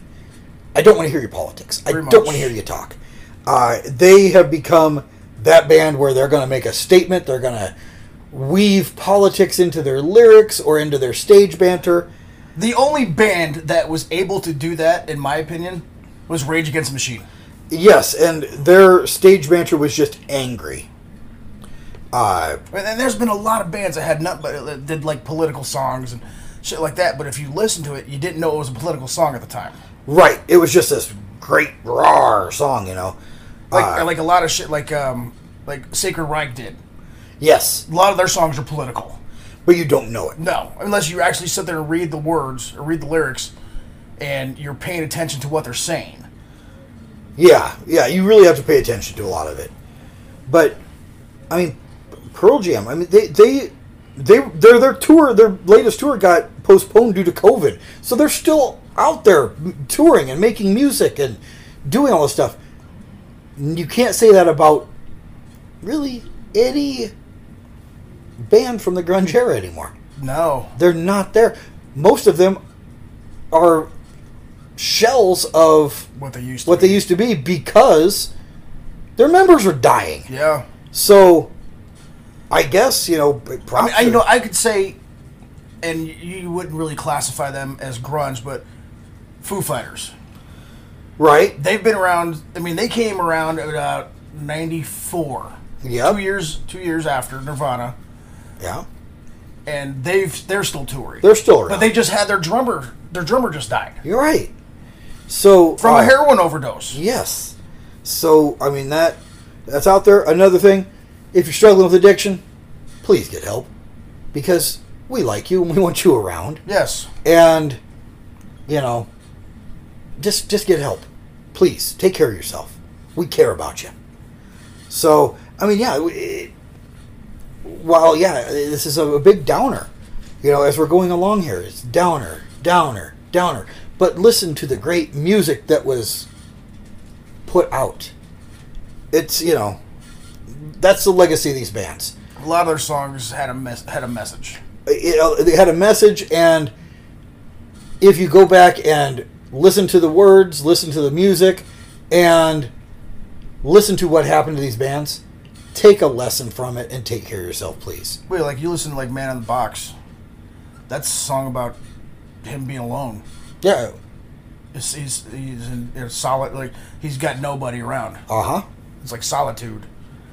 So now you mentioned the Foo Fighters. So I think at this time, let's take a break. And we'll come back. Because we've been talking for a couple of hours. And we will come back.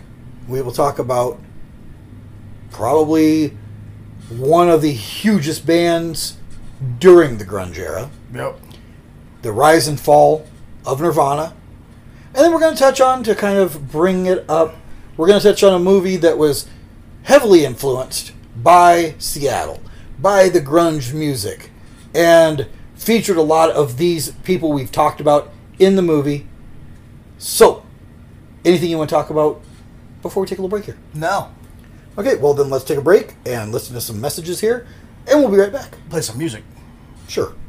After these messages, we'll be right back. Get a jump on summer with music, movies, and more at Camelot Music, like the new release from Pearl Jam.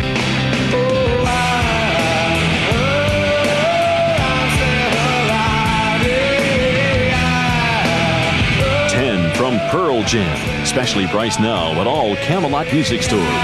Right now, a special selection of Camelot Price Fighters, cassettes $188, CDs $288, Laserdiscs $1488 at Camelot Music. In a world where you can take a stand in the fight against childhood cancer, Voices Against Cancer is coming to Sioux Falls, July 9th at the Washington Pavilion. Meet face-to-face with celebrity film and voice actors from The Mandalorian, Better Call Saul, Breaking Bad, Naruto, Star Wars Return of the Jedi, Transformers, Predator, Scooby-Doo, and so many more. To book your tickets for this event, go to voicesagainstcancer.org.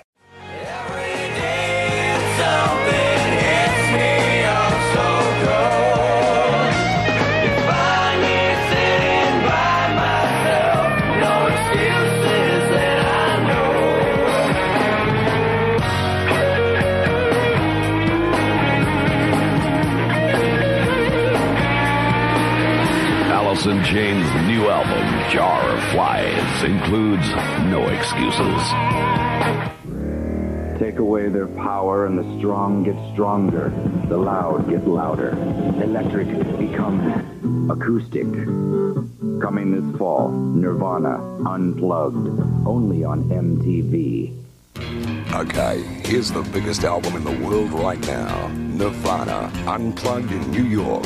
14 of their best performed live, plus 6 tracks never before released on CD. I can see you every night. I can see you every night. Discover what the world is saying for yourself.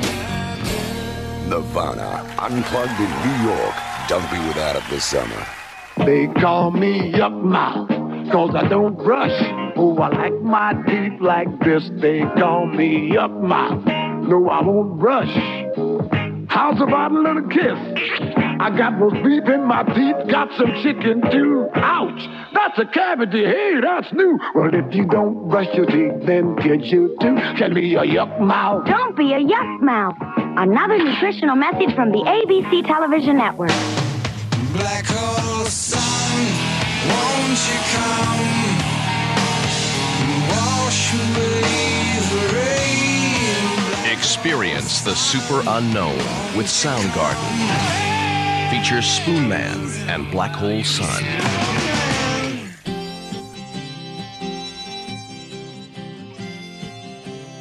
Love is a game. You distinguish yourself by not calling her. 4 days he waits to call me. Easy to start.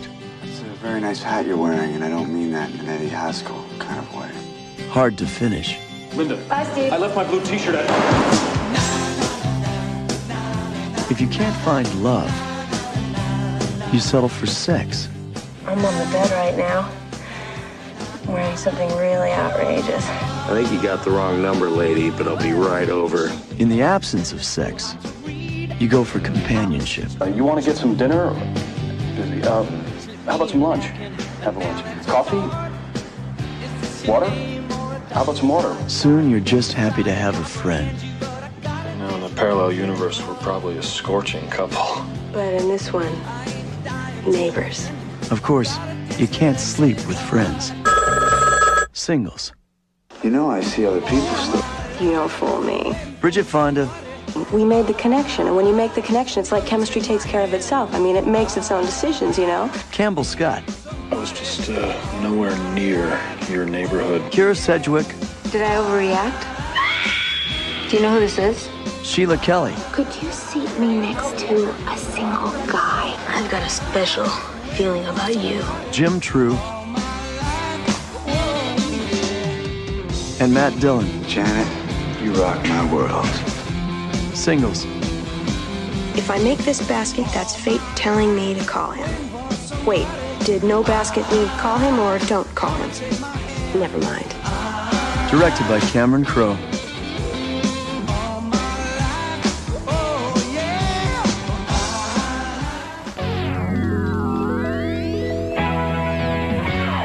And we're back. have a good break? I did. Good. I didn't do anything. Watched Nice Dreams. Yeah, I just watched a little Cheech and Chong that's on TV here. So, we can't really talk about the grunge music movement without talking about Nirvana. And Nirvana was my favorite band in high school. You know, my junior and senior year of high school, I would say. Yeah. I was all about... My senior pictures, I had a Nirvana hat on in my senior pictures. Oh, no shit. For some of them, yeah. So, obviously, huge fan. And yeah, so was I. They were... I don't know, it was very different. You know, even of the grunge music, they were different. And so let's just kind of talk about where they came from. Nirvana was formed in Aberdeen, Washington in 1987.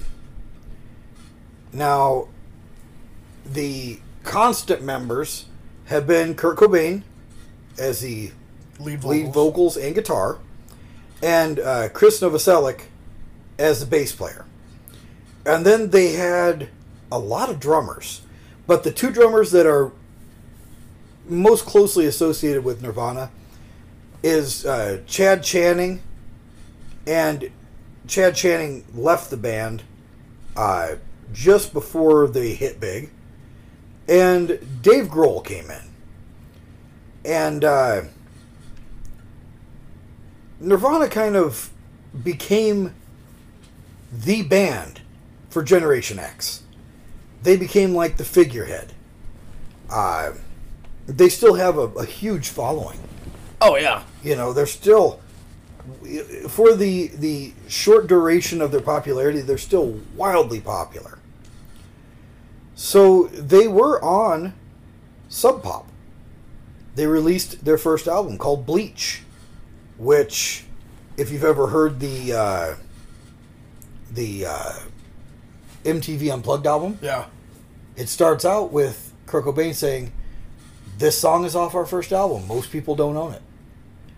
I owned it. So did I. And it's amazing. Bleach is a great record. And it had basically one song you would kind of call a hit, and that was About a Girl. Oh, yeah. And that didn't even gain popularity until the Unplugged album.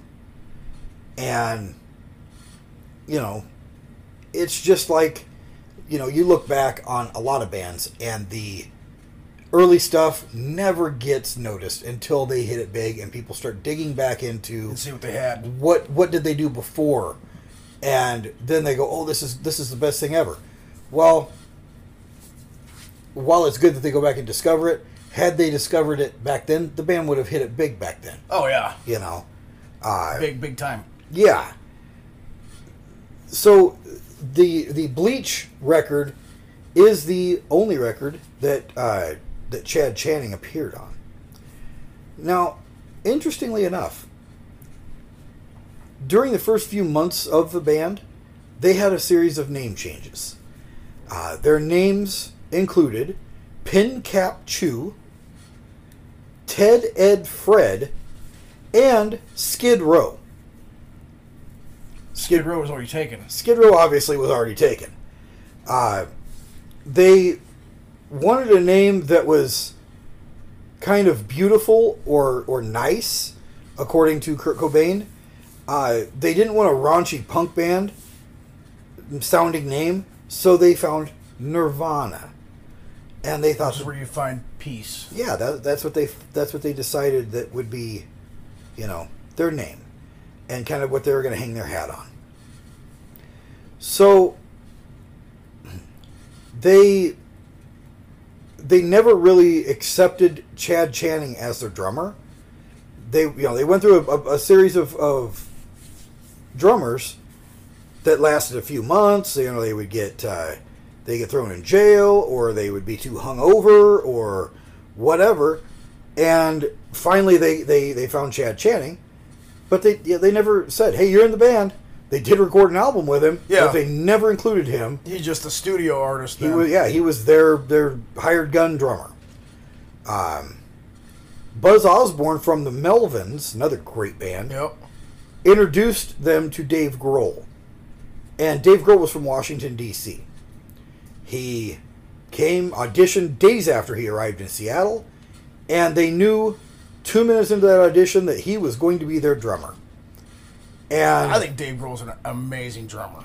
He really is. He's also an amazing guitar player. He is. He's an amazing frontman. He's a well-rounded musician. Very, very good.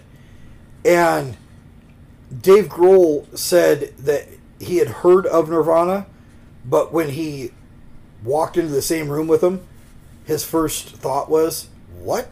This is Nirvana? You got to be kidding!" Because on their record cover, they look like a bunch of psycho lumberjacks, but Dave Grohl remembers thinking, this is just a little dude and this big, giant motherfucker. Yeah. And he's like, you gotta be kidding me. Well, they kind of didn't think that they were getting a fair shake with Sub Pop. They kind of got, disenchanted with them. So they wanted to go find a major record label to release something on. So they think Sub Pop gave them the runaround. Kind of. Because they weren't getting the exposure that they wanted. So they went and talked to Soundgarden and Alice in Chains' manager. Her name is Susan Silver. And she introduced them to an agent. And he was a music business attorney. He found deals for new bands. So he started shopping their demo tape around. And they went to DGC Records, which DGC is David Geffen. Okay. It was Interscope, Geffen Records, A&M Records. Sonic Youth's Kim Gordon actually recommended DCG Records.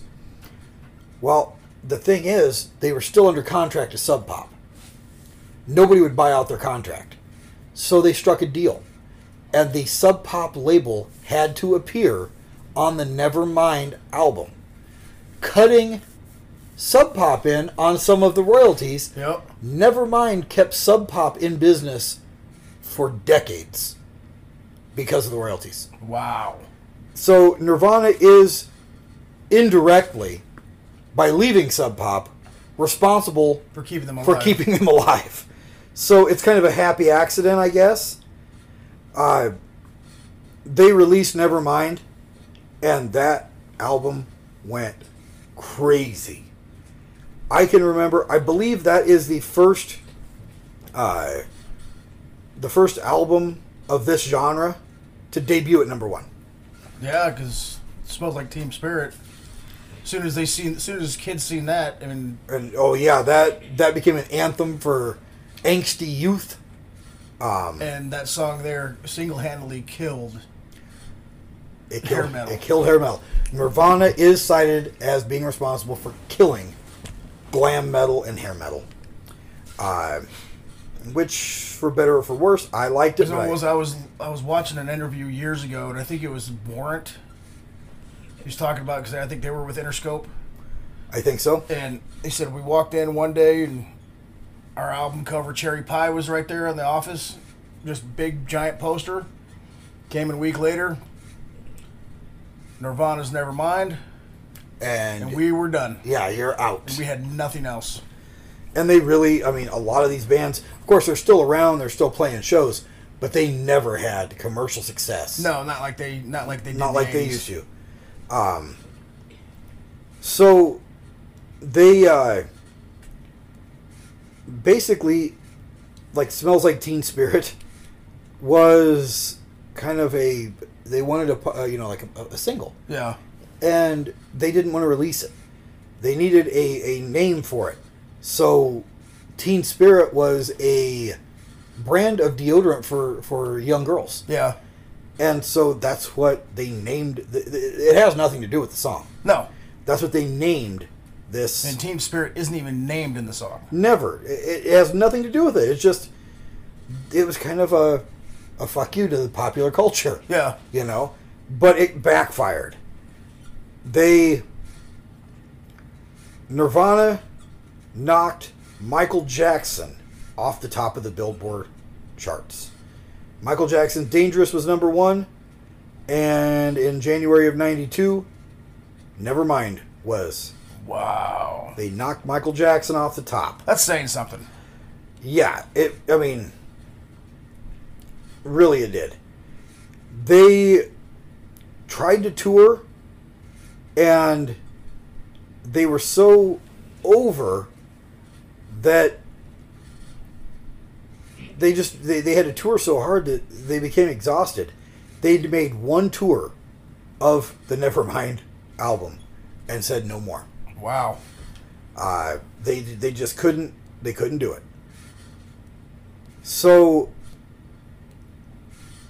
they had some initial turmoil in the band because Kurt Cobain claimed, which is probably true, that he wrote the majority of the music. And at first, they were splitting the royalties equally. Yep. But then Kurt Cobain was like, this shit's taken off. That's my music. And he reorganized how their royalties were split. The rest of the band didn't object, but then Kurt Cobain said, I want this to go retroactive to the release of the album. And then the band nearly broke up. After a week of arguing, Kurt Cobain got, retroactively to the release, 75% of the royalties. Jesus Christ. That animosity and those bad feelings in the band never subsided till the end of the band.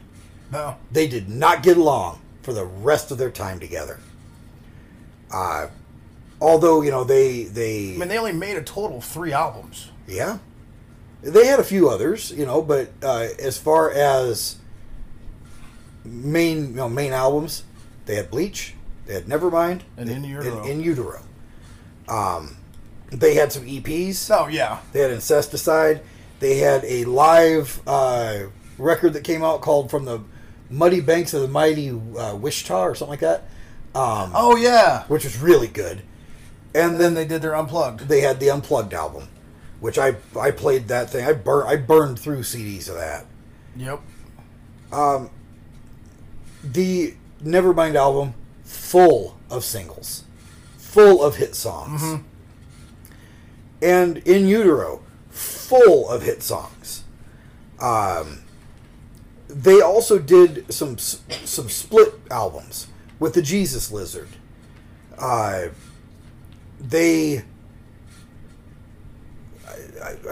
can you say about this band? When you listen to a Nirvana song, it's definitely identifiable. Mm-hmm. Even from the other music of the time, the other music of the genre.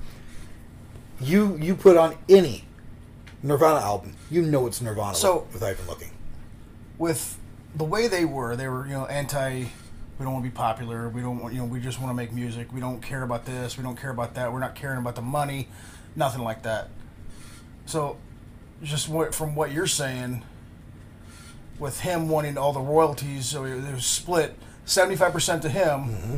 and then the other two had to split 25% between the two of them. Right. That just tells me he was full of shit. Yeah, I mean, he wanted the song writing credit, which he wrote the music, he wrote the songs. He wanted everything plus his share, which when they divided it up... See, now I'm wondering if this is pre-Courtney Love or post-Courtney Love. She was considered like the Yoko Ono. Uh-huh. And she was an actress. Yes. And that's how she got her start. Uh-huh. She was in Sid and Nancy. Sid and Nancy. And then they met, and she started Hole. Yes. And it was kind of understood that she was riding on the coattails of Nirvana to make Hole. Yeah. Which I can't really argue with. Which she didn't need. She had her own success. Right. Yeah. She had her own career. She could have made it, but instead she broke up a great band. Yeah. And kind of drove Kurt Cobain into the depression and all of that. Well, if you were married to Courtney Love. Yeah. Well, there was a time that I really liked Courtney Love. So did I. So the problem was Kurt Cobain often was quoted as saying he didn't want to tour. There were times when he couldn't perform. He would be on stage and all of a sudden he would just walk off, and they would have to calm him down and get him back on stage because Anxiety. he would look out into the crowd and he would say, "Those people in that crowd are the people that used to beat me up when I was in high school. And if it wasn't the exact people, it was people just like them. Why are they worshiping me now? Yeah. I don't want to be worshipped." And he didn't want to be famous. He just wanted to make music. And he made great music. So I can get that. It's like you or someone like you hated me until I was famous. Mm-hmm. Now you're being phony. I'm not being phony. You're being phony. I can see his point. But the best revenge would be take their money. Yeah. Let them make you famous and take their money. But he saw it a different way. Which brought him in his anxiety and depression and shit like that. He was just mentally screwed up, like I said, like the rest of us. Right, and it also did not help that he had a huge drug problem. From what I understand, he took about everything.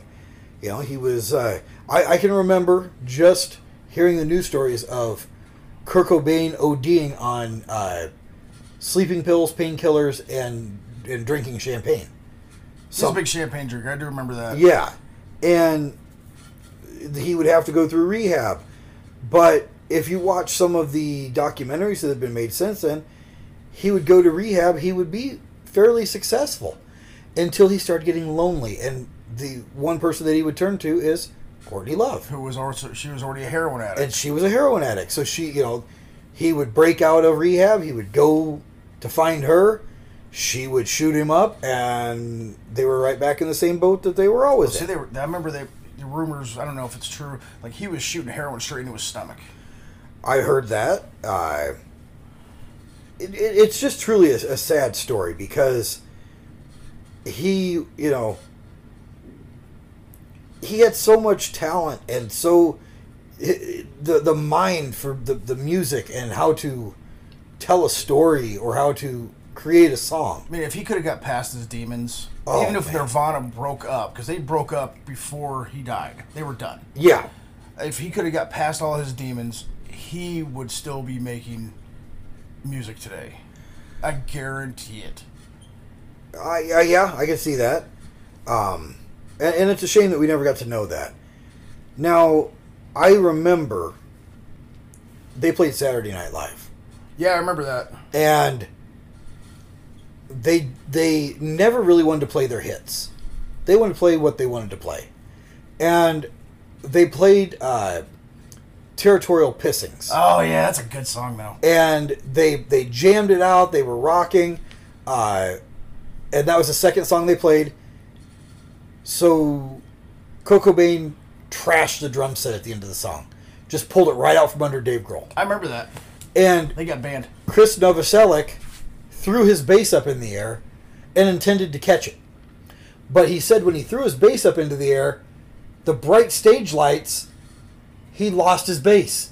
And he didn't see it until it crashed down on his head, knocking him out. Oh my God. He fell to the ground and then kind of got up and he was all disoriented and stumbling about the stage.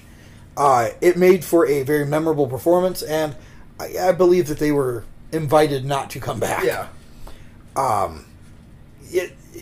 They pushed the envelope for everything.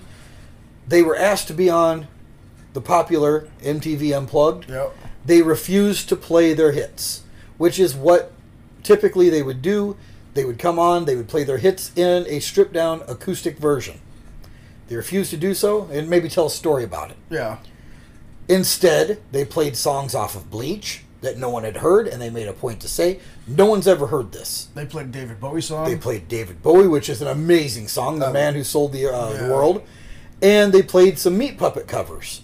They brought the Meat Puppets, members of the Meat Puppets out, and they played Meat Puppet covers. This is when, this time, and the In Utero album, that they brought in a second guitar player, Pat Smear, who was with the band up until the end, I believe. Yep.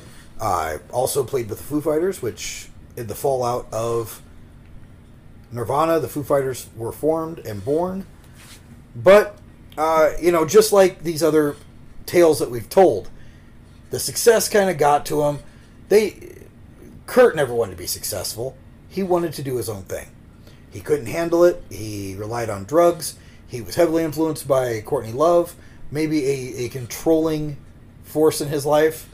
And a lot of people say she had a big thing in him dying. Yeah. Like either she pulled the trigger. Yeah. Or she coaxed him into doing it, or whatever. She got all that. She gets all the royalties still. Her and the daughter, Frances Bean.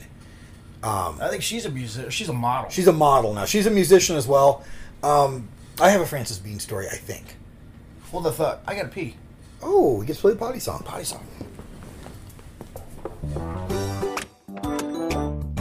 Hey, come on in. Now pull your pants down, then your underwear. Sit on the potty and pee, pee, pee. Pee slides down the potty.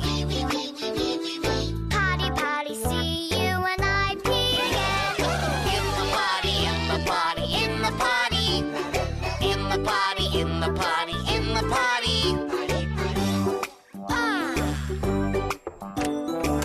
Hey, come on in. Now pull your pants down, then your underwear. Sit on the potty and poop, poop, poop. Poo poo goes down the potty. Potty, potty, see you when I poop again. In the potty, in the potty, in the potty.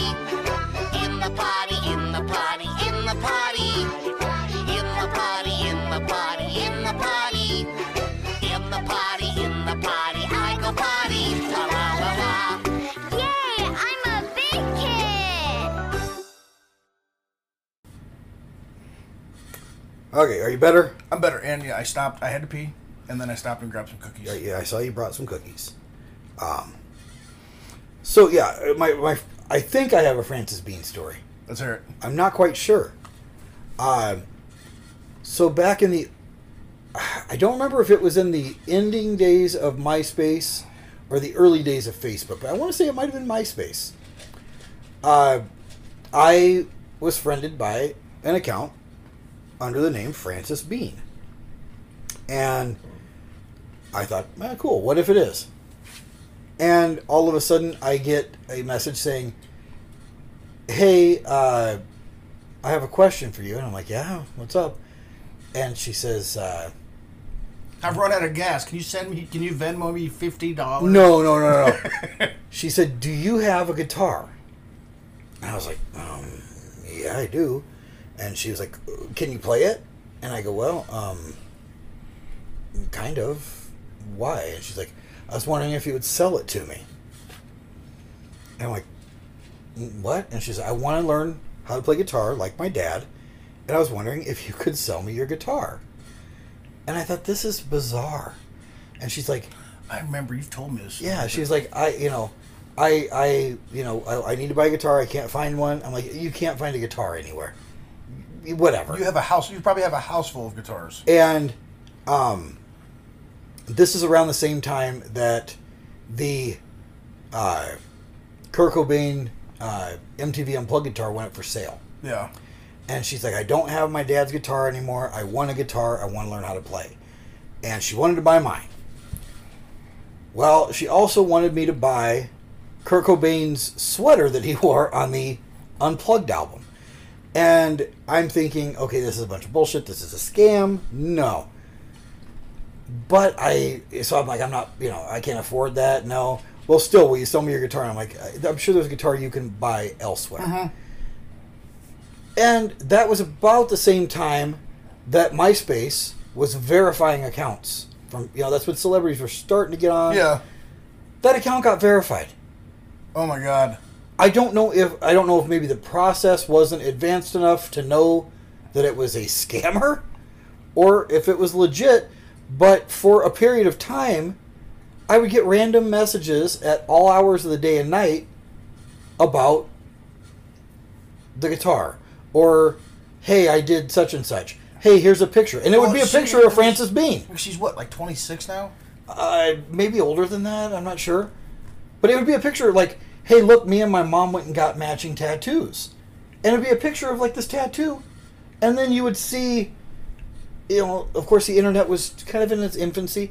You would see a picture of Courtney and Frances with this tattoo. Yeah. But that's not the picture that I got. I got like a picture from a tattoo studio of like, hey, here's my new tattoo. Yeah. And I'm like, this is weird. So I don't know if I was contacted by the actual Frances Bean or not, but I was contacted by someone claiming to be Frances Bean. And that's kind of cool. Okay, man. Yeah, get a little cookie in your mouth there. Cookie mouth. So, I don't know. So that's my brush with Frances Bean, if it was a brush with Frances Bean. I don't know.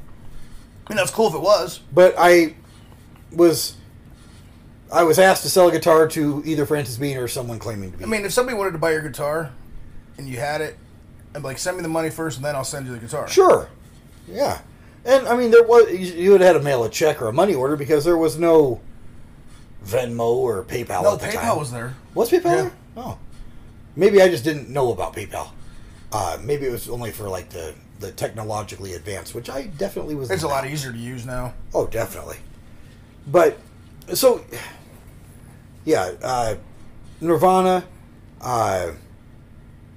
tragically ended with Cobain either taking his own life or allegedly being murdered by Courtney Love.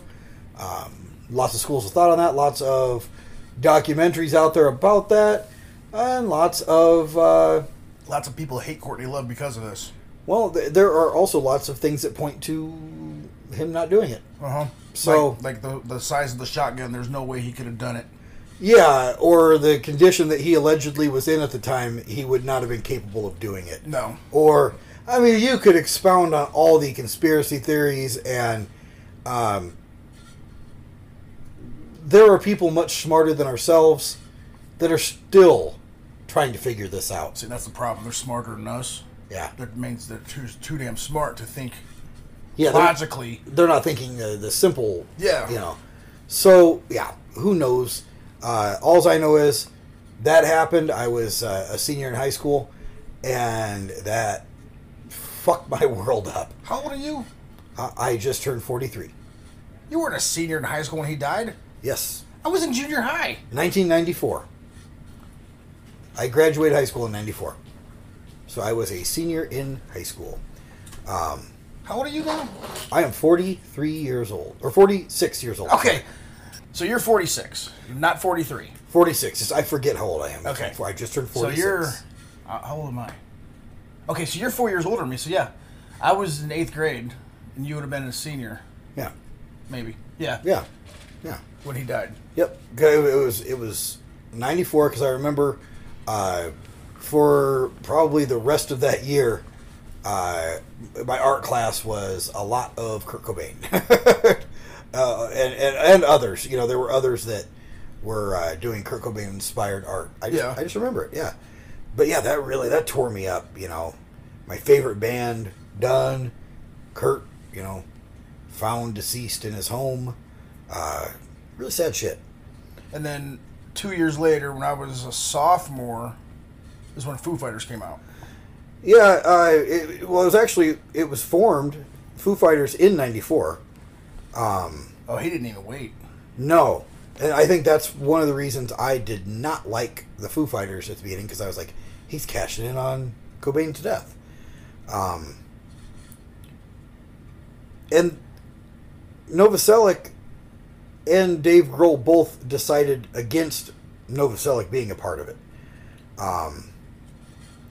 They said that it felt really natural for them to work together, but it would be very uncomfortable for the other band members. Yeah. Because then it would be like, oh, it's Nirvana Part 2.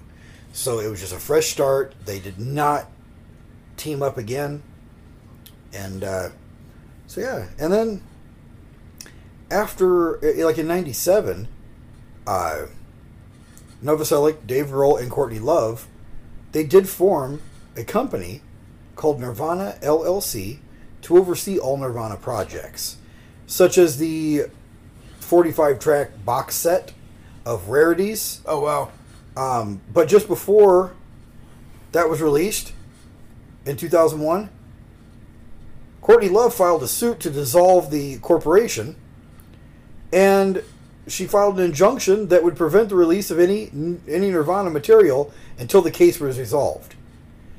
She said that Cobain was Nirvana, and that Dave Grohl and Chris Novoselic were the sidemen. See, this is the same. It's the same thing. It was our generation of the Beatles. Exactly. She signed the partnership originally under bad advice, she said. So Dave Grohl and Novoselic countersued, asking the court to remove Courtney Love from the partnership and replace her with another representative for Kurt Cobain's estate. And before it was set to go to trial, they announced that they had reached a settlement, and the next month, the best of Nirvana was released, including an unreleased track called You Know You're Right. It was the very last song that Nirvana ever recorded. Really? Debuted at number 3 on the Billboard charts, and the box set, called With the Lights Out, was released in November of 2004. It had early demos, it had rehearsal recordings and live tracks, and then they made another album of selected tracks from that box set called Sliver, the best of the box. So then, Courtney Love sold 25% of her stake in the Nirvana sound catalog, and that was estimated at $50 million. Who'd she sell that to? It had to have been Dave Grohl. Primary Wave Music, a former CEO of Virgin Records, bought that, and they, Courtney Love said that Nirvana's fan base, she told Nirvana's fan base that the music would not be licensed to the highest bidder. She wanted to remain very tasteful and true to the spirit of Nirvana and take their music to places it had never been before. So she sold it to a record producer? She only sold 25% of her stake. They released DVDs after that, in 2006 and 2007, including the full version of MTV Unplugged. They released the Reading Festival videos, live at Reading, along with a 20th anniversary edition of Bleach. Oh, wow. And they also repackaged and released a deluxe edition of Nevermind for its 20th anniversary. And they did the same with In Utero. So, there have been reunions, namely when they were inducted into the Rock and Roll Hall of Fame.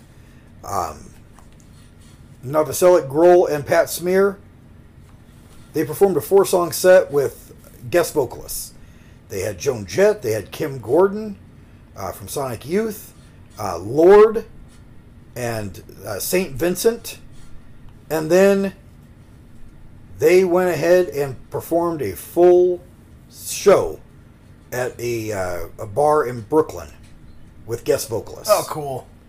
So they, and they acknowledged every member that had ever been in that band. So that was kind of cool. It's just, it was just a sad story, I guess. So, any other thoughts on Nirvana before we move on and try to pick this up a little bit? No, I think they're one of my youthful favorite bands. Absolutely. Beside me, like to come out of that Seattle era. Yeah. I mean, Alice in Chains. In my opinion, and this is my order. It's probably Alice in Chains, then Nirvana. Yeah, I would say Nirvana, Pearl Jam, and then the big four. Yeah. Nirvana, Pearl Jam, Soundgarden, and Alice in Chains are. I did like Candlebox too. Yeah, Candlebox. I enjoyed Tad, the bit of exposure I had. Screaming Trees. And lots of great music that came out. Well, speaking of this great music, we'll move on to something a little, pick me up. And you just watched this just before we started recording. Yeah. I refreshed my memory on it the other night. Was that last night? A couple nights ago? Probably. When you told me to watch it? Yeah, when I told you to watch it. I'm always you got to tell me something, then I'll do it a couple days later. Yeah, so I should have told you a week ago. I think I did, actually. So, that is the movie from 1992 called Singles. I got stuck watching The Umbrella Corporation last night. I know you did. And we can't say that phrase anymore. Which phrase is that? You know. Great White Buffalo. Great White Buffalo. Great White Buffalo. She's not listening.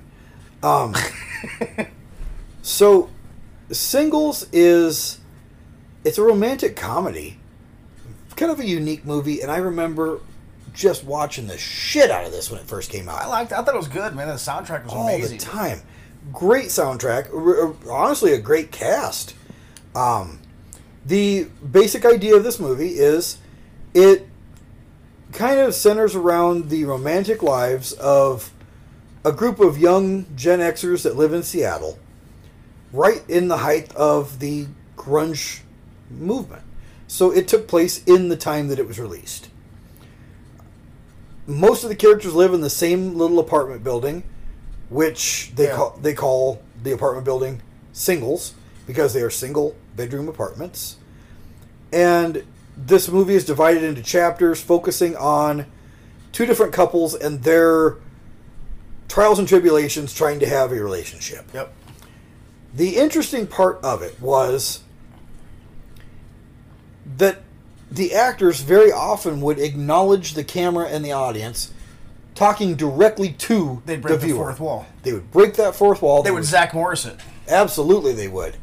And then they would say, "Well, see for yourself." They would kind of give you the introduction to the story, let the story play out, and then sometimes they would come back and they would say, "Oh, but don't worry about that. Here's how it ended up."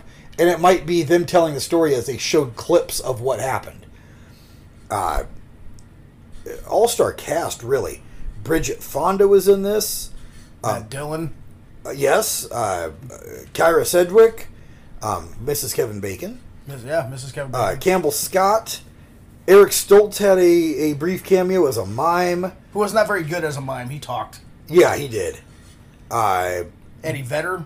Well, yeah, all the musicians were in it. All of Pearl Jam was in it. Yeah, Pearl Jam was in it playing the band that Matt Dillon was the lead singer of, with Eddie Vedder playing the drummer. The band's name was Citizen Dick. It had Bill Pullman and who was the other? Jeremy Piven. Jeremy Piven, yeah. And then, as well as musicians from Tad, Soundgarden, and Alice in Chains. Paul Giamatti had a very minor role in this. I didn't see Paul Giamatti. Yeah, he was in it. I can't remember what he played, but he was a very small role. I do remember what he was. There was a couple making out in the cafe. Oh, yeah. And he looked at him and goes, "Do you mind?" I like him. He's so fucking funny. Basketball player Xavier McDaniel was in this. And Tim Burton. Made a cameo as a photographer. Or a videographer. I thought he was... You thought he was the lead singer of Depeche Mode. They looked exactly the same. I don't know if I've ever seen... I don't think I've ever seen them. What you wouldn't call Depeche Mode emo back in the day. It was kind of like electronic.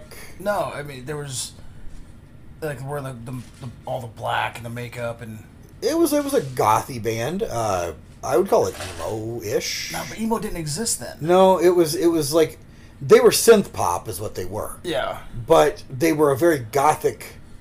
I think gothic didn't exist then. Either. Really, yeah, they were like godfathers of that. Oh God, what the hell's the word? It's I can't remember, but Tim Burton was that style. Yes, he was all in black. It's like you start out this and you live long enough to become gothic. Right. It was like a meme before memes were a thing. I don't remember that. What the hell is it called? I can't remember off the top of my head, but I'm just gonna look that shit up. Well, they the soundtrack was made up of a lot of the bands we talked about.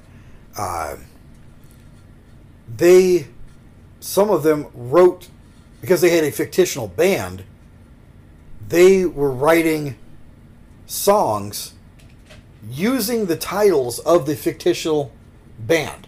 Okay. One of those songs, Chris Cornell decided, I'm going to write a song because of that title, and that was Spoon Man. Spoon Man was a fictitious song it wasn't performed in this movie, but it was a fictitious song like on their album. So it was mentioned, and he wrote the lyrics to Spoon Man. The hit song from Citizen Dick was a parody on the Mudhoney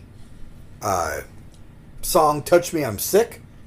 They parodied it, and it was Touch Me, I'm Dick. They also took songs and like existing songs and reworded them, and used them on this fictional album. Like the Louder Than Love, they had a song called Louder Than Larry. Now, I really enjoy this movie, and it brings back good memories of when I watched it, and me and one of my friends would quote this movie to each other all the time, and it wouldn't make sense to anybody else but us. So it was like our inside joke, because we watched it anytime we'd get together. It's like, hey, you want to watch Singles? Yeah, we'd watch Singles. And she was a cheerleader. I was, but she was that popular girl cheerleader, but she was into the grunge music and all of that.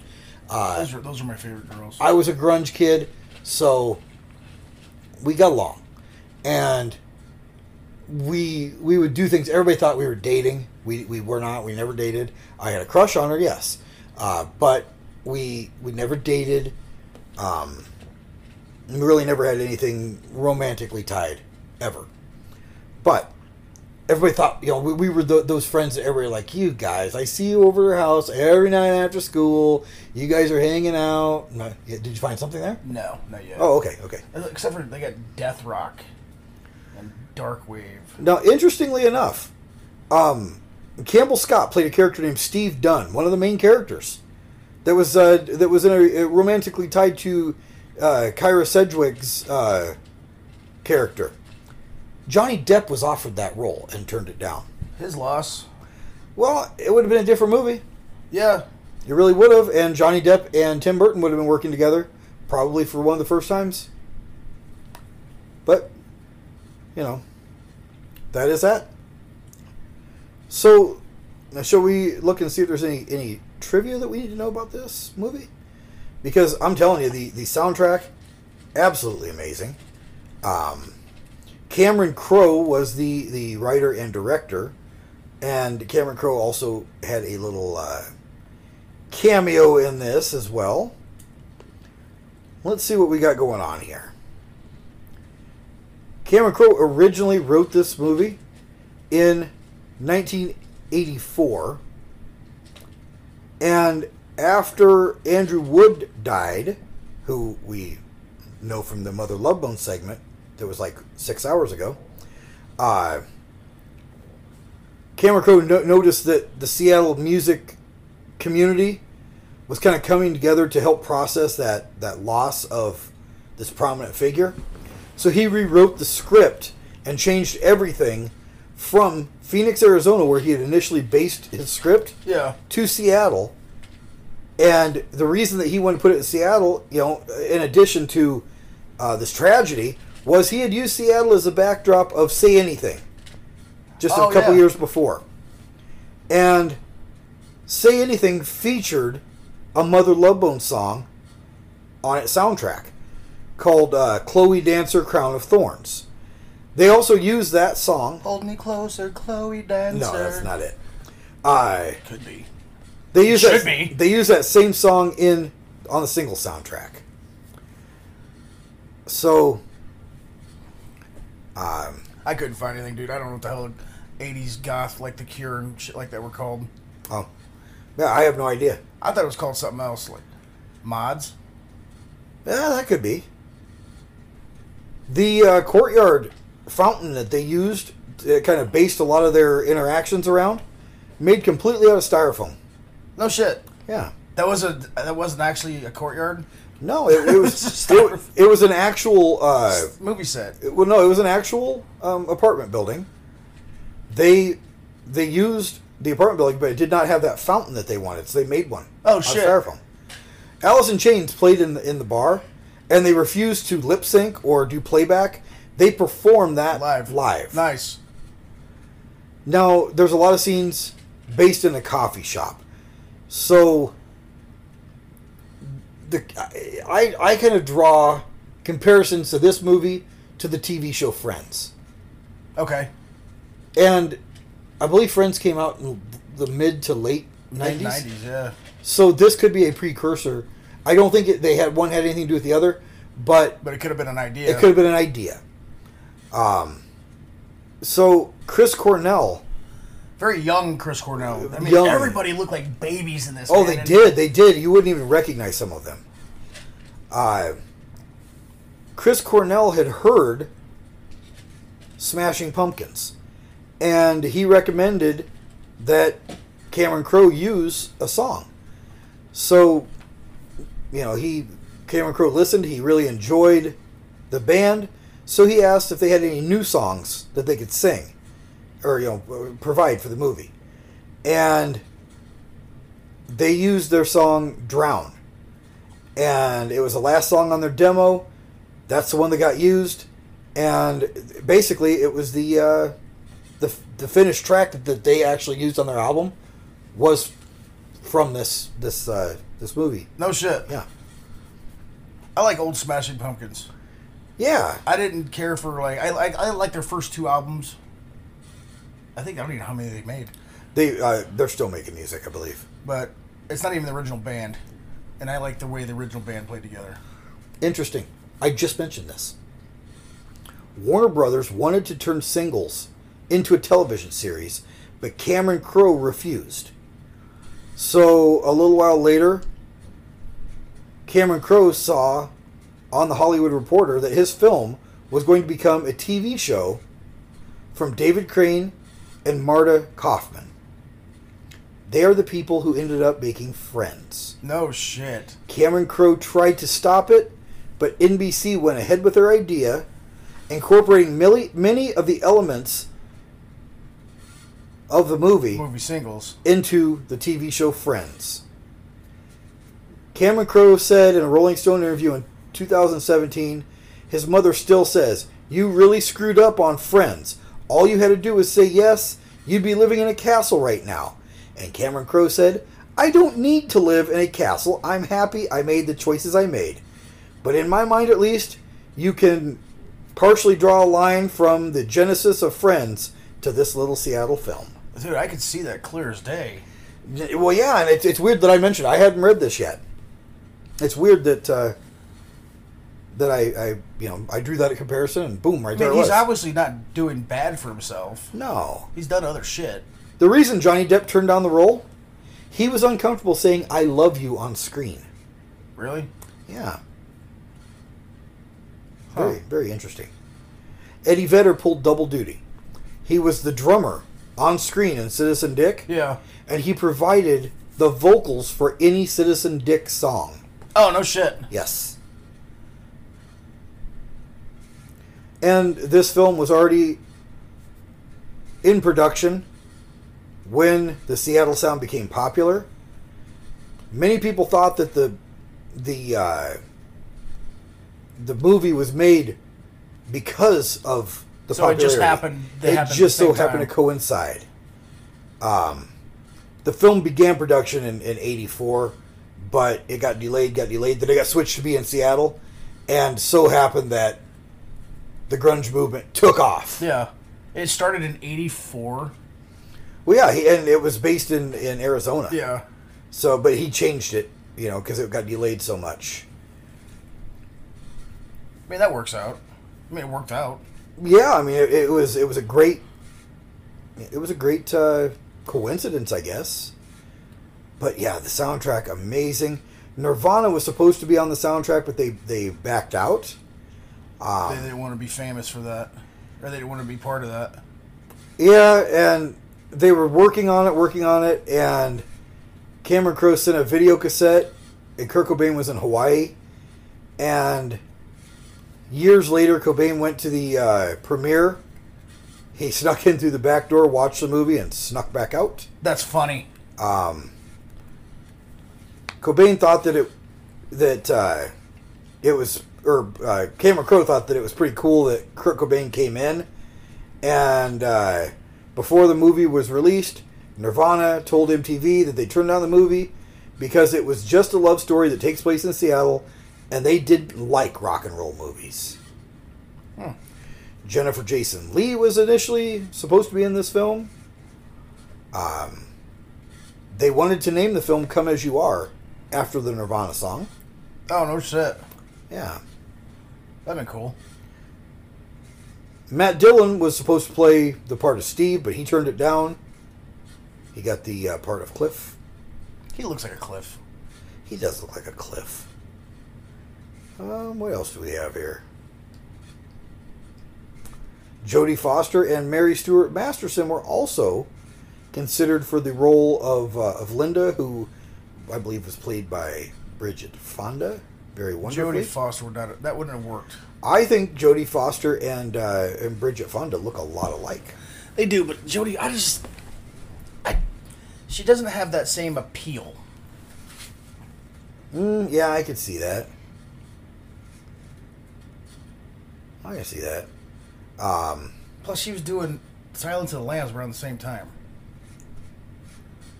Yeah, I could see that. Yeah, well, she was. You can't go, Dr. Lecter, and then say, I'm so depressed, I'm single. No one wants to sleep with me because my boobs are small. That's what she said. So, she could sit on Matt Damon, or Matt Dillon.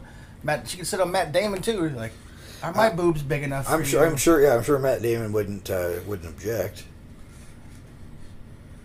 You think Matt Dillon is a bargain basement Matt Damon? Possibly. He's like the Kmart version. Just taller, better looking guy. Yeah, that's possible. Kind of like the GoBots. They're taller, better looking toys. Yeah. Let's see what the reception was of this, and then we can wrap this up. Oh, your favorite part. I'm getting ready for this. Let me get a drink. Singles. My throat is going to get dry. Get your slurm there. Singles has a 79% approval rating on Rotten Tomatoes. 7 out of 10 is the average rating. That's not bad. I'll take that. The critical consensus reads smart, funny, and engagingly scruffy. Singles is a clear-eyed look at modern romance that doubles as a credible grunge-era time capsule. All right, what did my arch nemesis? Roger Ebert was very complimentary, giving Singles 3 out of 4 stars, declaring, "It is not a great cutting-edge movie, and parts of it may be too whimsical and disorganized for audiences raised on cause and effect plots. But I found myself smiling a lot during this movie, sometimes with amusement, Probably sometimes with didn't recognition." Understand any of it? No, sometimes with recognition. He did. It's easy to like the characters and care about them. He was very complimentary. He's still a dick. Tim Apollo from Entertainment Weekly said, had a naturalistic style, and Crowe captured the eccentric appeal of a town where espresso carts sprout on every corner and kids in ratty flannel shirts can cut records that make them millionaires. The Seattle movie The Stranger was less kind to the use of the local background, reviewing, "He's relying on the general hipness of our little burg and on the star power of a few local musicians and bit actors to make a bundle of dough, and he hasn't bothered to back them up with anything worth remembering. Pleasant is about the only word I can think of to describe this thing." Who's this clown? This clown, it was the Stranger. It's a Seattle newspaper, the alternative Seattle newspaper. Oh, they're what is that? They're anti-popularity, good stuff, good feeling movie guys. Yeah. They're a local newspaper who doesn't mean anything. Right. And Warner Brothers liked it so much they stole the idea, made it into Friends. And on July 5th, 2015, there was a public screening held in the courtyard of the apartments that were used. And like 13 people in there? Well, it was attended by over 1,000 people. Wow, they got 1,000 people in that courtyard? Yes, wow. And the landlord was very concerned, but the event went smoothly. The crowd was respectful and cleaned up after themselves. Reports of Bridget Fonda being in attendance were false. It was her Aunt Jane Fonda. Her Aunt Jane Fonda was there? Yes. It's like, I'd never seen this movie. My niece was in it. I better go check it out. And the soundtrack was a bestseller 3 months before the release of the film. Pearl Jam had a couple unreleased tunes on there. It had Alice in Chains, Pearl Jam, Soundgarden. It had Paul Westerberg of The Replacements, The Smashing Pumpkins, and Screaming Trees. It was definitely a very good soundtrack. And it was a soundtrack that was in regular rotation for my 90s listening. Up until I had this huge party and it got stolen. Oh, them sons of bitches. Yeah, that party was epic, though. Yes, very epic. Very epic. Very epic. People still talk about this party. Very epic. It was amazing. I'll tell you the story sometime. It was a very epic party. I may have already told the story, but I'll tell it again sometime. You're fine. I believe you. Yeah. You probably will, and I know you will because I'm going to ask you about it. Yeah. So, you just watched this film. What did you think of it? I really liked it. I thought it was very well done. Like I said, the soundtrack was amazing. Just listening to the music, I mean, it was really good. You know, just takes me back to when I was a kid. Sure, yeah. Seeing some of these musicians that were in this and some of the actors, it's hard to believe that they were ever that young. Yeah. Because when you're a kid and you're listening to these guys, you see what they look like. You're like, this guy's in his 20s or 30s, and you're 12, 13, 14 years old. He's a fucking old ass dude. I mean, these guys, they look like babies. Yeah. And it gave me a different look at some of these bands that I didn't really care for, like Pearl Jam. Mm-hmm. And see how these guys how they could have actually been in real life, and it makes me want to give these guys a second chance or a fourth chance. Yeah. You know, and check out some of their stuff that I've never heard. But I thought it was a really good movie. It was a great movie. When I was watching it yesterday or the day before, whenever I watched it, I found myself smiling, remembering. I miss the styles. Oh, so do I. And I still wear some of them, but I really do. But yeah, I mean, just looking at the styles, the way the guys are dressed, and the girls are dressed. I mean, I was like, dude, that's takes me right back to high school. Uh huh. It reminds me of when I bought my first pair of Doc Martens. I've never owned a pair of Doc Martens. Oh, they're great. You should get a pair. They're still awesome. I remembered. I've always had big boots like these. Yeah, got big boots. I got big boots. Those are called kickers. These are my fucking shit kickers. That's grunge speak. They're kickers. These are my kickers. My big boots. Watching this movie, it made me smile because I remembered kind of where I was at in life. I was pretty happy back then. I was doing all right. I was not. Yeah. Seeing the opening scenes, I saw landmarks from Seattle that made me smile, remembering the times that I spent there. The times I vacationed there and enjoyed. And I thought back to being that grunger kid. Mm-hmm. Where I would, constantly have a stocking cap on my head, which I still do. I would constantly be in shorts and combat boots, which I still am. I do that too. I had hair one length with the undercut, and it was down to mid chest. And I would use like 2 bottles of Lucky Tiger lanolin hair oil. Oh my god! To make it look greasy, so I was a true grunge kid. That was when I was in my semester of greatness in college. My hair would be dripping grease. 2 bottles of Lucky Tiger lanolin. Hair, the hair. How did you like not just break out in like zits and everything? I'm sure I did, but I had hair in my face. Oh my god, dude. Yeah. Even when I had long hair, I kept it pulled back.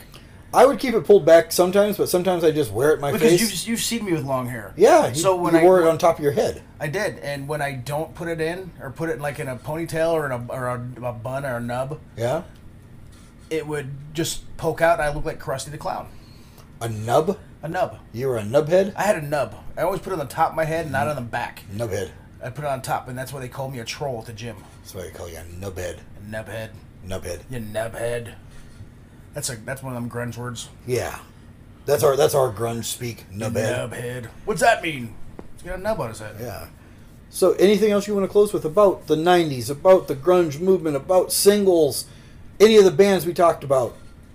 I think a lot of the music from the 90s, early 90s up until the late 90s, is some of the best music out there.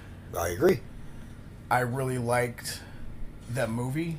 I really like Singles. I would, if I had to rate it, which we're still in the process of doing my film critic review. Yes. I have an idea about this, and I'm just gonna say it. It's gonna.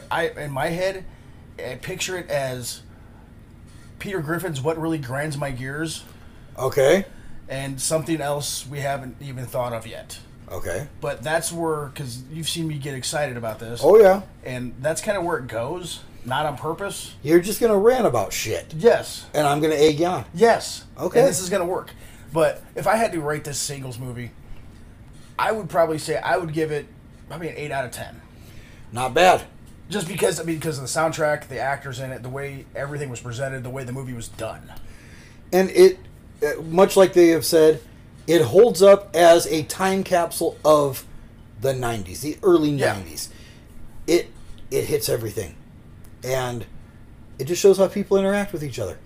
I love the movie, and looking back on it, very nostalgic for me. But like I said, it was one of my favorite movies. And it had the greatest intergalactic pilot ever. Yes, it did. Lone Star. And he played a plastic surgeon that did breast enhancements. Yes, on a very old computer. Very old. Which they didn't have that technology, I don't think, back then. So that was some Hollywood boobs. You know what that scene reminded me of? Weird Science. It did. Yes. And I think it was probably a homage. Homage to Weird Science. Yeah. So, anything you want to wrap up with? No, I think we're good now. I think we're great. So, for the retro... We brought it up earlier. We'll bring it up again. You got mental awareness. Oh, yeah. And suicide prevention. Yeah, and addiction. If you're having trouble, reach out to someone. Please reach out and take care of yourself because we care about you. Yes. So. And if you need a hug, let me know. I will come give you a hug. He's a great hugger. I give good hugs. He does. I mean it. So, for the Retro Renegades Pop Culture Power, I'm Mikey. I'm Corey. We'll see you next time. Say goodbye, Corey. Goodbye, Corey. You nubhead. You nubhead.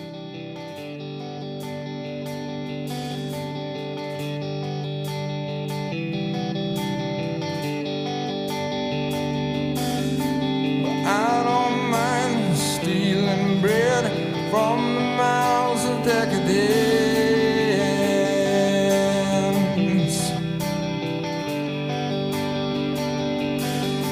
but I can't feed all the powerless when my cup's already over.